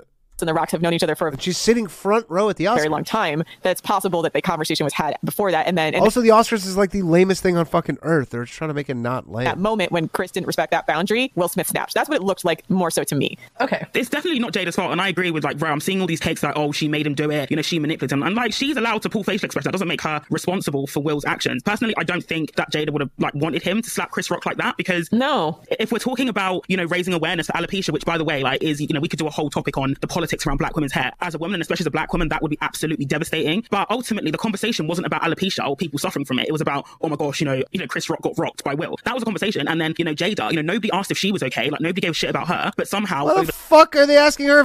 One person got physically assaulted. That's the only person who you should be concerned about if she's okay. Why? Time, especially now Will has resigned from the Academy and issued an apology, people are now switching to blaming Jada for Will's actions. I'm not blaming Jada for Will's actions. I'm saying that in his mind... No, I'm not saying you're doing. I'm just saying that's the general narrative now. It shifted. True. But what I'm saying, though, is that, like, Will Smith did it for himself. Okay, so he saw her reaction and he's probably like, oh shit, she's gonna like, men do this all the time. Like, my boyfriend is like this. Sometimes he'll laugh at something that I don't find funny and then he sees that I didn't laugh and then he face immediately drops and he's like, oh, never mind, I didn't think it was funny, kind of thing, right? That's just what men be like, you know? They kind of like are very sensitive. Yeah, if they're fucking gutless losers to women's facial expressions. I think grow a set, guys. That's a good thing. And so he did that basically to like feel like a man is what I think was going on in his mind. And then we can have a conversation around like, oh, you know, he did this to feel like... Come on, 6 more likes and I'll give away a free Scroat channel membership. And like, should we define masculinity as being violent and so on? And like, I think not necessarily, but that being said, I do think that, I don't know, I think I do very much subscribe to the talk shit, get hit moral philosophy, which is that like, I don't know, I find like men, especially men like Chris Rock, where they make a lot of jokes against women. The only thing, like misogynistic men don't give a shit about women's feelings, or, you know, if people are saying, oh, she should have stood up for herself or something, you know, that wouldn't have gone down for her very well either, right? So for a lot of misogynistic men, the only thing keeping them in check is fear of consequences from other men. And that's why I'm not totally against the slap. And you're a fucking idiot. This is one of the Savannah's earlier point about like, why wasn't Will Smith arrested? So the United States is one of the most carceral countries in the world, but generally you have to press charges. Well, no, you can't. The state can go ahead and press charges without the victim, but especially in California, because the jails are so full, a lot of shit slides unless people actually want to pursue a case. Yeah. So a part of that is because like it's so over policed and the jails are so clogged. So a lot of people always talk about like lax laws in California or lax things on celebrities, and it's not that that's not true, but also California's laws in some respects have started to be really lax because of the fact that they were so carceral at one point that they basically overflowed the prisons and they don't have the bandwidth and capacity to police as heavily as they used to. Sorry, our prisons are full of people with minor drug charges. We can't imprison people for actual assault. It was minor drug charges, and they used to have like the 3 strikes law, which is that if you committed 3 felonies, you went into jail for life. Do you think that Will Smith should be imprisoned? Really, really carceral in California. So like they kind of reversed a lot of that stuff back, but because he's a celebrity, he definitely obviously gets privileges over other ones. But in general, that's just my cultural reference point between the UK and the United States. That yes, in most cases they can proceed without a victim's compliance, but it's just a matter of, do they want to do the paperwork? Is it worth it? And then also, are they likely to get a conviction? Same thing with cops. They're always like, our legal system is great. Our justice system is great. So the cops are always sort of weighing the options when it comes to minor incidents like that, which it is minor, right? He didn't hurt the guy. He's still standing. There's no like permanent damage. He slapped him. It's humiliating, but it wasn't like he hurt him in any type of significant way. Yeah. This episode is sponsored by Ana Luisa Jewelry. That's ANALUISA. Hey Queens, Mother's was comparing by going to shop.analuisa.com/female dating and treat her to new jewelry pieces with Ana Luisa's buy one get one 40% off sale. That's ANALUISA. That'll be 1 piece for her and 1 piece for you. The other point that I really did not like around this narrative was comparing Will Smith to a domestic abuser. Like a few, you know, feminists that I do actually really respect on Twitter were saying stuff like, oh, you know, if this is how he's like in public, imagine what he's like in private, kind of thing, like inviting people to assume that he potentially like. Oh, he hits her too? And closed doors. And I really did not like that. I think that domestic abuse and abuse is a pattern of degrading and coercive behaviors that's intended to like intimidate the victim into compliance. I did not get the impression that Will Smith was doing this to control or intimidate Jada. I saw this as just like a, I feel emasculated, I want to go out there and feel like a man kind of thing, right? But I don't get the impression that it was like, not all violence is abusive and not all abuse is even violent. Like a lot of abusers are, rely on emotional abuse. Or I'd like to hope that they talk about the fact that he won the fucking Oscar that night too. Financial abuse, financial control, and so on, right? So I don't think that's like a fair comparison. I don't know what you thought about that, Savannah. Yeah, I agree with you on that, Lil, because I still think it's a personal beef between Chris and Will. Yeah. Like, in fact, I'm convinced of that. I think, obviously, the other things that have been going on in the media with Will Smith, people making fun of the entanglement and people asking them pretty inappropriate questions about their marriage and stuff. Like, there's a viral video of Laverne Cox making an entanglement joke to them at a previous engagement on the red carpet. Did they get slapped? Joking.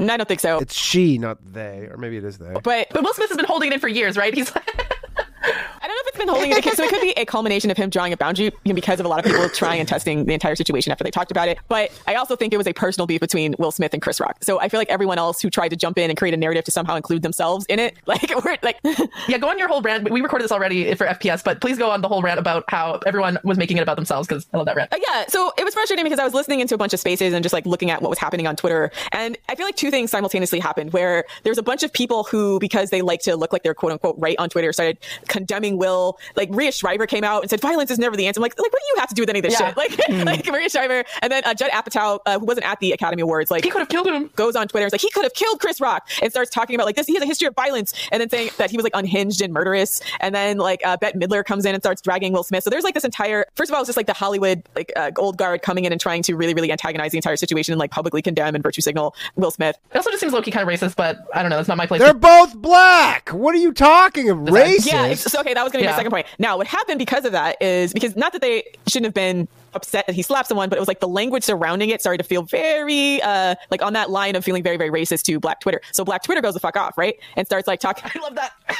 Yeah. I loved every minute of that. But my favorite one was Jim Carrey condemning Will Smith. Like, this was the worst moment at an award show ever kind of thing. And then someone quote retweeted that with a video of him forcibly I mean, it was not the worst moment at an award show. Pretty much every other moment was probably the best. Kissing Alicia Silverstone at another awards show and being like, you sexually, with the caption, you sexually assaulted Alicia Silverstone on stage. Yeah, so all the people that were criticizing Will Smith had all of their skeletons dragged out of the closet. Like Zoe Kravitz, for example, made some passive-aggressive comments about it too. And people were calling her a predator because she was apparently hitting on Jaden Smith when he was like 14, which again, gross, weird. Yeah. Okay, you're like 10 years older than him, you're a grown woman. He's a 14-year-old boy. And he wasn't even that hot when he was 14, so that's just fucking weird of you to be hitting on him when he's that young. I don't know. And then Judd Apatow... Why are you commenting on the hotness of a 14-year-old? Also very famously kept hiring James Franco. Is like a mass rapist or like serial rapist? Not even just that, but apparently he assaulted Busy Phillips on set, like actually fought her, and she's talked about this in interviews on a set of one of his movies. Yeah, so me reading like the white Twitter celebrities talking about this, it's like violence is never the answer when a black person uses it. Like that's kind of the like vibe that I kind of got. So, but again, I'm like pro-violence, so maybe that's just why. Like it went from just like, I think it would have been fine if they just sort of condemned it, but it went from like, they're being like hysterical about it. Okay, this is not a good idea. It's like Will Smith's I mean, look, this wasn't like a fight at, maybe to reference the boxing match last night where Meek Mill, like, this is not a fight. This is on the Oscars. They slapped the guy who is hosting the Oscars. This wasn't like a tussle backstage.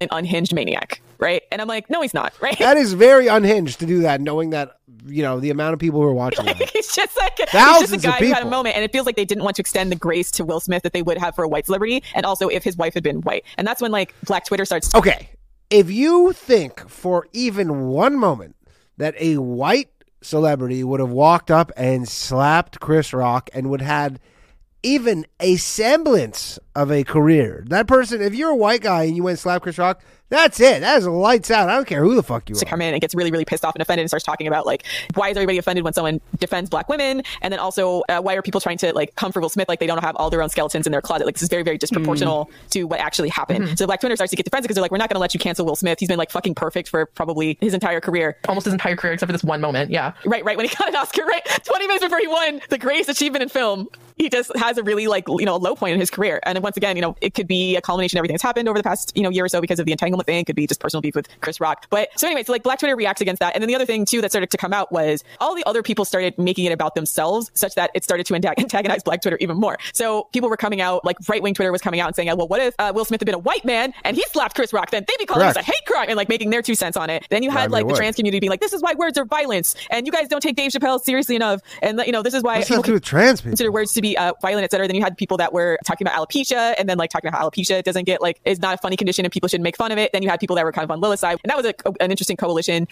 An interesting coalition.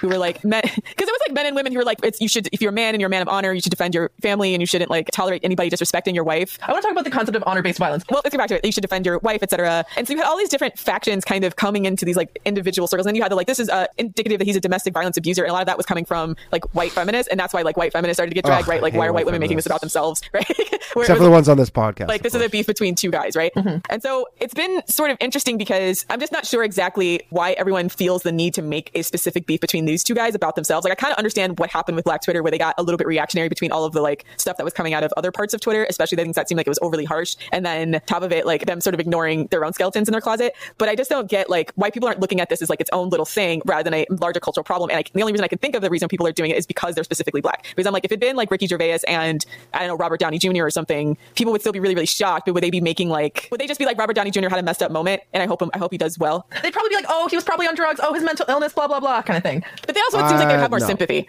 But also, they would not have sympathy. I mean, let's be real. It happened because like the reason why people, I guess, make them up themselves and extrapolating and commenting is because it happened at the Oscars. If it happened backstage, like nobody would really care. It would have just been like perhaps a footnote in a gossip magazine. But it happened on stage in, you know, the Oscars, and, you know, context matters. It's huge. Like, and you don't see stuff like that. People slapping comedians for making jokes. Like, you just don't. So that's partly why. I know. I think it's definitely because it was at the Oscars that it became a thing. But it's like Lil said, some of that seems like it was the perception of Jada. Like if it had been a person who they felt was like more worthy of respect or defending, would they have understood it more? If it was someone making fun of like Angelina Jolie getting like breast cancer or having like a double mastectomy or something, and like say, for example, not the same thing at all.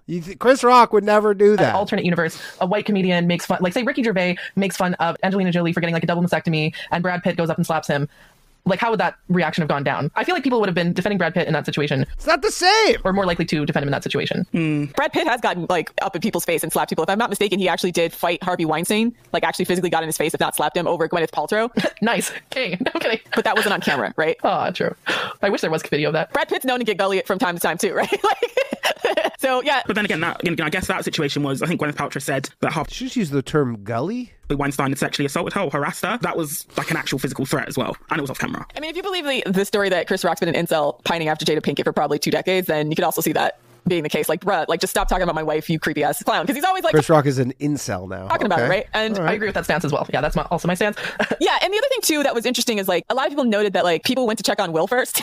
True. More so than Chris Rock. And the people did say that Chris Rock, like, people checked on him as well, and he looked really, really upset. Like, my sister went to to one of his like shows recently. Well, actually, not recently, but he did a show recently, and like when he came out, they gave him like a standing ovation for like 10 minutes, and he looked like visibly like really emotional. Because the other side to this thing is like Chris Rock has been very, very open about his experiences of being beaten up, attacked, like sexually assaulted by bullies in school, and even when he became a really big celebrity, he was still getting jumped and beaten up as well. So yeah, there's just a lot of layers, and ultimately, like, you know, I guess I'm coming at this from an angle that the reason why, like, I guess okay to defend this is because like Will Smith is a celebrity. If he was an average Joe, then he would probably be looking at like a criminal charge in a criminal case would become a felon, because ultimately Jada wasn't under any threats. Like, she wasn't under any physical threat, and you can go around slapping people for saying words, but that will land you in prison eventually. So I guess that's the angle I was coming at it from, is that, I mean, celebrity double standards exist for a reason, but like when the average person was saying, yeah, I'd love it if my partner did that, I was like, I really wouldn't, because I'm not dating a prisoner. So if you did that and went to prison, you were on your own. Period. That's the thing. I would want a man to defend my honor. I don't think he should have handled it that way.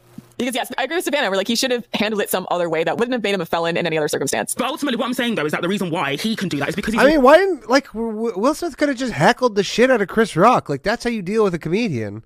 No, I don't want to tell, but you know, it's like you just start heckling him. Smith, like, although he'd probably get owned by Chris Rock. Doesn't apply to the rest, like to most people. Like, it's not like if you got up on stage and slapped somebody, it's not that you'll be able to sit back down and then the Academy gave him a weak ass bullshit, you know, thing saying, we asked him to leave and he refused. Do you not have security? Like, if that was anyone else, it's bullshit. Even that's debatable, because the rumor was like they said that to cover their ass, because people are like, why did you kick him out? It's bullshit, because, and also they've got security. Like, if say a random person jumped the stage, they would get security to throw them out. Like, you know, you've got the biggest Hollywood stars in the world in one room, and you can't force no random people at the Oscars remove somebody like who's been violent. Yeah, but imagine calling security on Will Smith and how bad those optics would be. Right before he was going to win an Oscar. Yeah. So I mean, but it's just like, but like, why say it then if it was going to be bad optics? They said, we asked him to leave and he didn't. They didn't. Time stamping Scroat says, play their comment about a 14-year-old at 1x speed. I don't even know when that happened. Ask him to leave. Like, they're just saying that. Yeah, that's what I'm saying. And it seemed like the institution came down on Will Smith so hard, and everyone's like, he's a maniac. He should have I can't do that to people. I can't be forcing people to listen to more of this podcast than is necessary. been arrested right away. And I'm sure that in the confusion of the moment, because remember, people thought it was a joke. Even in the live broadcast, the gravity of it probably didn't hit people for a while, right? Yeah, that's actually the other thing, is when I saw the video at first, I thought it was staged. I thought this was like the Oscars, they have low ratings for the past few years, so let's have some slapstick comedy, have Will Smith go up and slap Chris Rock kind of thing, right? And then I was like, okay, but if this actually happened for real, that would be hot as fuck. I would love it if my men did that for me. Savannah, I want to respond to your sort of the class-based analysis, actually, because I agree with that. Yeah, two multimillionaires slapping each other on stage, or one slapping the other on stage. If you're extremely wealthy, and even if he was charged, he has the money to afford like the best lawyers, probably would get off, even if there were charges pressed. And honestly, it depends though. And he can afford to settle as well. Like, he can just give Chris Rock, if he wanted to, $20 million and go away. Yeah, and so more importantly, Chris Rock is such a G that he could have done that, and he goes, you know what, I'm just not going to do that. Person would not be able to get away with that. But also I'm saying, like, honestly, in most jurisdictions, they're not arresting a guy over a slap. Yeah, true. It's probably technically legal, but if cops wasted their time on that, the prisons would be clogged. So like, while I'm saying that he shouldn't have done that, and if a cop was a particularly hard ass, he definitely could have pressed charges, right? But I'm just saying, I doubt in most places it would have risen to the level of that person doing prison time unless the cop had a vendetta or the person had a vendetta and they really wanted charges pressed.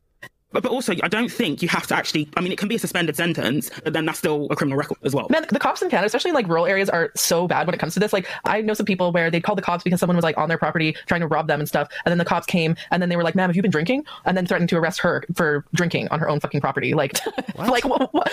Right? Like that kind of stuff, right? So the cops in Canada are so fucking shit about that. They have the most stupid priorities on earth. Like, a woman could be literally raped and they're like lazy. It's just straight up, they don't want to do the paperwork and shit. Because the person who actually had their car broken into and had like much worse crimes happen to them and had the police basically shrug, they're not going to give a fuck about a slap, like, for the most of the time. But the difference is, I guess it's a false equivalence in a way because the slap was recorded. But, let's just say that the situation, it was a party and it was recorded, then yes. But if it wasn't, it will just be he said, she said. But if they have evidence to prosecute, they can and they will. Even if it was recorded, I don't know. I don't know how it is in the UK. I feel like everyone has much more belief in their police and their ability and a desire to prosecute crimes. And it's like, even if it was recorded and you have evidence, they're basically going to try to mediate the situation and be like, all right, go home, and then like leave it alone. Like, they're not going to arrest somebody over it. Like, if there's no damage, they'll ask you, do you want to go to the hospital? Slap? They'll ask you like, oh, is there any damage? And if there's nothing like that, they're going to be like, okay, and then leave. Like, the thing is, I was told this by police officers, and the reason why they do this in the UK is because we get it. You hang out with police officers, Savannah. Recently, the police has come. You back the blue. Blue lives matter. I get it, Savannah. A lot of scrutiny. So, let's say this happened between two normal people and the situation escalated. The first thing people will say is, why didn't the police do anything after the first slap? So that's the reason why they said they would, look to arrest, because if the situation then gets worse, people then look at them and say, why didn't you do anything? Okay, I have a funny story for you. That's related to what you just said, Savannah. I don't want to dox myself, so I'm going to try to not say too many details of this story, but basically, my family has been feuding with another family in this small farming town going back like generations. Like, this feud goes back to my grandparents' time. Okay, so what is this? McCoy's? Like, not really. I'm about to cry, guys. We're almost done. Kind of, but basically, it goes back like decades. Thanks everybody for sticking with this. You all are mentally tough people. And every time they call the police or try to, and the reason why people have to use their own like sort of like vigilante justice, and maybe this explains why my morals are the way that they are, is because of how fucking useless the police are. Like, in a recent incident, the neighbors, so these are two farming families, they have like they share a border, so they're like right next to each other, and so the neighbors of my relatives, there's security footage of them going onto the farm and stealing a bunch of their shit, like literally showing up with a forklift, lifting a shed off of the ground, and then leaving with it. Stole a shed? They stole an entire shed? The shed was on their property, and then my relatives called the police. They had the security footage of them stealing a whole fucking shed with all the equipment in it and everything, and the shed was still currently on their land. They have the receipts for the fact that they own the equipment in there, and the police still didn't do anything. They were like, this is a civil matter. You can sue each other. And they were like, but this is literal theft. We have a video of this happening. They came onto our property. They stole a bunch of our shit. The police were like, this is a civil matter. You can sue them in court kind of thing. And so that's kind of like where it is, right? And so legally incorrect, but yeah.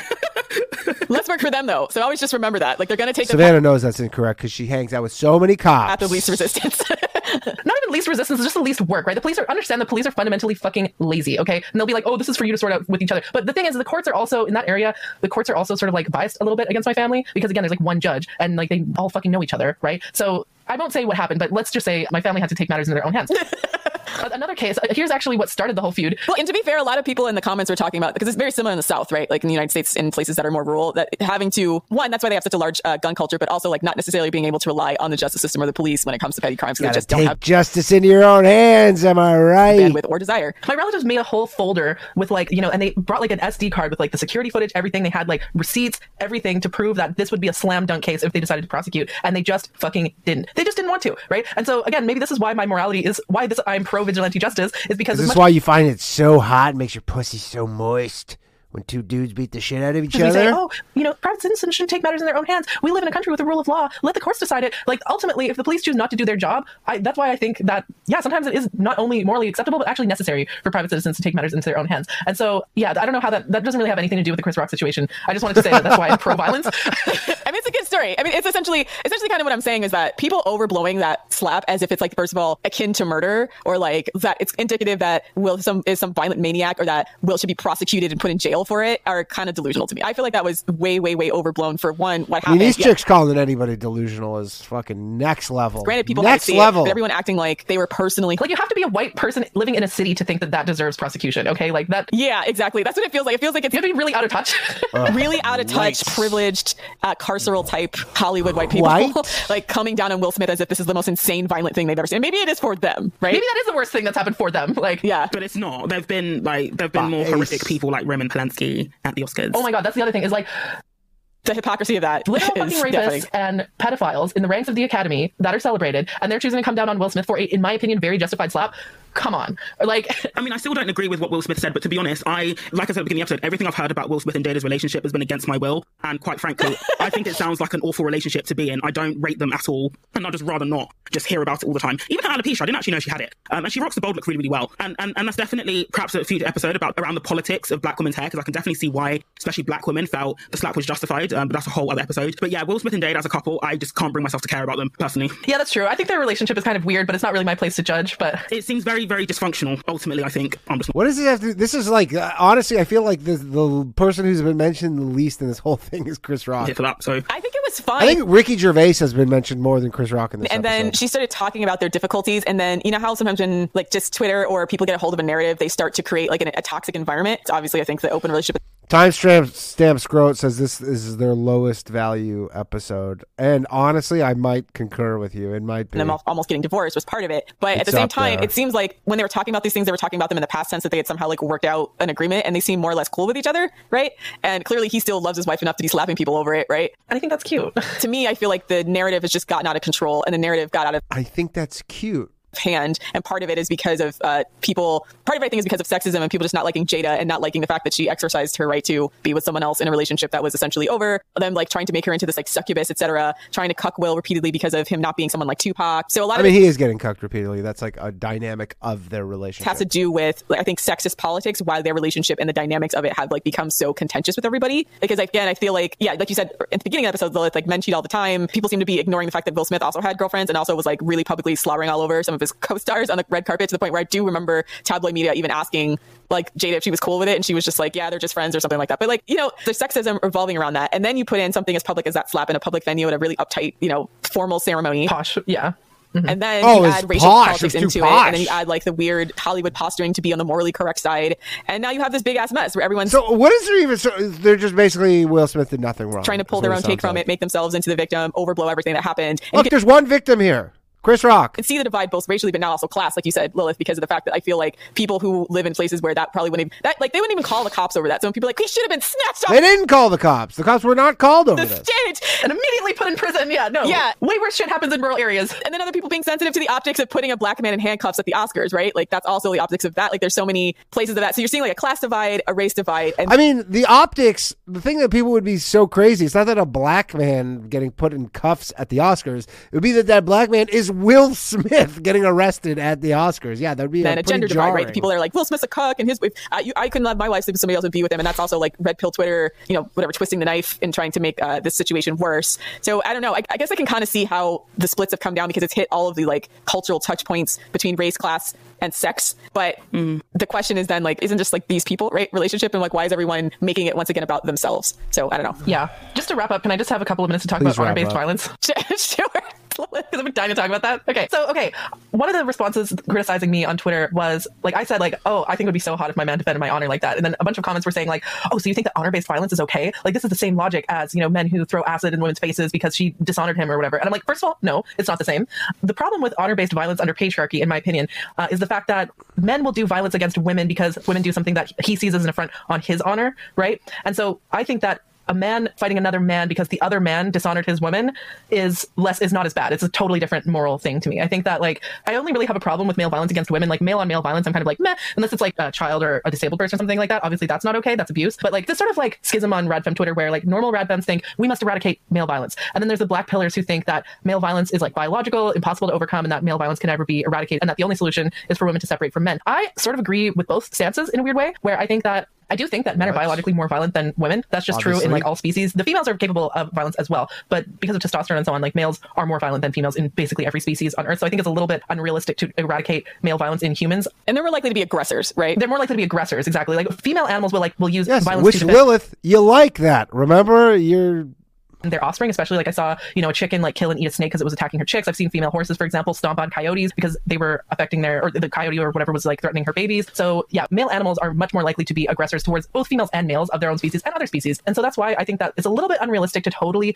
eradicate male violence. I think we need to redirect male violence in a more pro-female way. So I think that, for example, rapists, pedophiles, abusers, and by the way, we're not talking about Chris Rock anymore. That's like that topic of conversation is long. Did we ever talk about I'm just saying that like the solution to male violence is more male violence, but we need to direct the male violence towards violent men or men who are violent towards women, right? I see this all the time. Like men being like, oh, like gladiators. Men can't be men anymore. Oh, we have to like suppress our like natural violent tendencies and like we need to be able to kill other men for our mental health. Kind of thing. And I'm like, okay, here's my solution to this: is that pedophiles, rapists, men who kill women, men who kill children, all of those like really shitty guys who are destructive to society, those are morally justifiable targets of male violence, in my opinion. You even see this like when, for example, a man like kills a pedophile that like molested his kid or whatever, right? He's celebrated as like a hero. Oh, free him. He doesn't deserve to go to jail. That kind of stuff. Whereas when a woman kills a man who raped her, it's seen as like, oh, she's horrible. Like she just, she's lying. Like she's seen as this like evil, like succubus type person, right? Although that's really unfair and that's based in misogyny, I still think that like men are valuable, like expendable soldiers in the fight against male violence. Basically, I think that like if we let men kill pedophiles and say like, oh, you can be a hero if you kill pedophiles, if you kill rapists and stuff, I think men would go for that. Yeah, it's like redirecting male violence. And then a lot of women feel like men protecting them is a privilege. And that's kind of the conversation that was happening on Black Twitter too, that like Black women haven't historically been able to enjoy chivalry, right? Or the idea of chivalry, that a man would stand up for them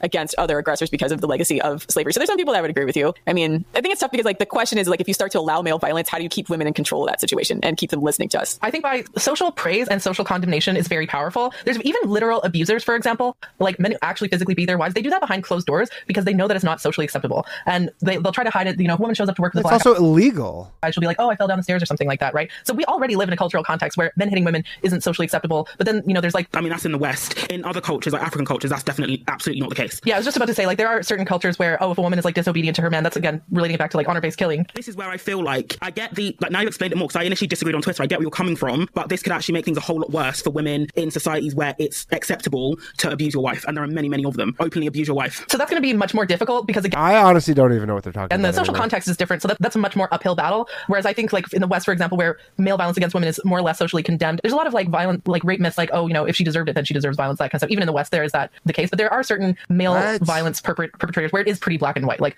full on like rapists, pedophiles, men who kill women, that kind of stuff. But even other cultures, like if a woman is raped in certain part of the world, like she gets stoned to death. It's going to be more difficult to shift in these cultures, but I think that that's what needs to happen. Is we need to change the social norms around male violence. Instead of trying to eradicate or suppress male violence, we need to change the social norms around when it is acceptable to use. And I think that we need to pull an Uno reverse card on rapists. Basically, that's my stance. Yeah, perhaps this could be like rapists are bad. That's my stance for a different episode, because I think it's a really interesting proposal. But it's just how can we make it so that it doesn't end up worse for women? Because like my argument is that the law of male violence, or like my law of male violence, is that it tends to go to the weakest person. And if a man can't take out his aggression on other men for whatever reason, women will end up being collateral damage. And we see this in things like the slave. When the black male slaves were abused, sexually abused, and physically abused by the slave masters, those slaves then went and abused black women. So black women actually getting it on two fronts, both from the white slave masters and the black slaves as well, because black men didn't have an outlet to let out their aggression. Or I don't know, perhaps it could work in like the West. I'd be interested to see how that works. But in other countries around the world, I don't know. I'm not sure. I mean, that's tough because it's in the context of slavery, right? Whereas like, again, that's what I mean about we need to change the social norms around when violence is acceptable. Because like when Haiti had their whole independence movement, didn't they go out and like kill a bunch of slave masters? That's an acceptable form of male violence to me. Okay, like basically, I think we need to change the social norms such that obviously, yes, an acceptable form of male violence is when the Allies were killing Nazis. Yes, that's an acceptable form of male violence. What are you talking about? Like a man using violence against a man who's a shitty person who deserves it, or using violence against your oppressors. Because I also subscribe to the liberation comes from the barrel of a gun moral philosophy. Like we need to change the norm such that punching down is seen as repugnant, and the only acceptable forms of violence is punching up. You know what I mean? Yeah. It's just how we do that without women becoming collateral damage. That's the question that I have, because I'm not convinced that even if we do that women still won't be caught up. Yes, only men should be collateral damage somehow, because women just don't have, as of yet, the social power or capital to enforce consequences for men. One more from the time-stamping scrote. These girls drone on like Grandpa from Simpsons. Yeah, they're clucking hens. That's what the hens because a lot of are men will for. continue to punch down. Like, And I think they deserve harsh social punishment. Like men who punch down like that, I basically want to get to a point where men like Brock Turner, for example, or men who are violent to women, I want them to be begging for a longer jail sentence because they know that what's waiting for them when they get out is much more terrifying than what's in actual prison. I'm not kidding. It's more about the psychological impact on These the male. chicks all fucking went and rubbed one out right after this episode. This got them fired. You know how up. like there used to be all these fairy tales about like Baba Yaga, or even like my namesake Lilith is like a demon who would go out and like kill men who had boners at night or some shit, right? Like, so we used to have all these, myths around. I mean, Lilith is definitely killing some boners in this fucking chat right now. People doing shitty moral things and then getting eaten by a demon or something like that. I think we need to perpetuate like almost like a sort of mythology around like if you as a man go out and hit a woman or kill a woman or do shitty things to women, you deserve to get snatched up by a demon or a vigilante group of female assassins. But yeah, it's more about like a deterrent. Like I want men who are violent to women to fear consequences, and women, we're a lot less violent than men. I don't think women are incapable of violence. It's just that the consequences for us are much higher. And that's why I think men should be the ones to take the fall. Because men who kill rapists, men who kill pedophiles and so on, they're celebrated as heroes. Women who do the same thing are harshly punished. And I think that women shouldn't have to face those kinds of consequences. I would much rather men either face those consequences or take that kind of risk. But again, like reputational damage, women have much more power to enforce social consequences, particularly in the West, by like, social exclusion, reputational damage, joining forces with other women to, get men fired, that kind of stuff, right? So I think that actually the social and political and like the current cultural conditions I feel are very favorable. I got another super chat. Oh, yeah. Well, to this sort of shout social out to and moral REJ. shift, but we'll have to wait and see. Sorry, this is a long tangent, but yeah. Yeah, I mean, this is a good discussion. So I don't know. Let us know what you guys think on this episode about the two positions that Savannah and Lilith have presented about when and where to use male violence to defend women and like the merits of that. And if you have any comments on any other splits in this particular topic along the lines of sex, race, and class, because I also think that's what's influencing everyone's perception. Why this has probably become really weirdly contentious between a bunch of groups that maybe it shouldn't be. So that's our show. Check out our Patreon, patreon.com/the female dating strategy, as well as our Thank the fucking Lord that was over. By the way, I don't fault you. I said this at the beginning that my intuition was to skip that episode. You all voted, and I'm not an authoritarian, so I abide by the will of the people. The vote was to not skip that episode. That was, in hindsight, such a skip. That was, we paid for it. We really paid for not skipping that. So if you voted not to skip, this is fucking on you, because that was a nightmare of an episode. I don't even know if you told me right now, sum up what they talked about in the episode, I'm like, I don't know. They get off on dudes punching each other, I guess. I don't know. I feel sicker. I feel like I have a fever now. I came in with just a mild cold.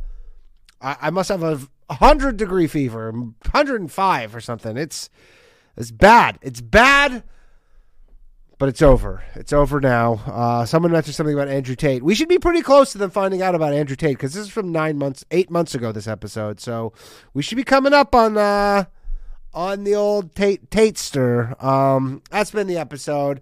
I physically, mentally cannot do anymore. Thank you very much, everybody, for joining me. If you'd like to support the show, please consider doing so. Patreon.com/lowvaluemail, lowvaluemail.locals.com. Hit the join button. Become a scrote. We'll be back Tuesday night with an all-new episode of Low Value Mail at 9 p.m. As always, Wednesday night, a new episode of The Bathhouse. Hopefully, it should be fine. That was probably a one-time deal.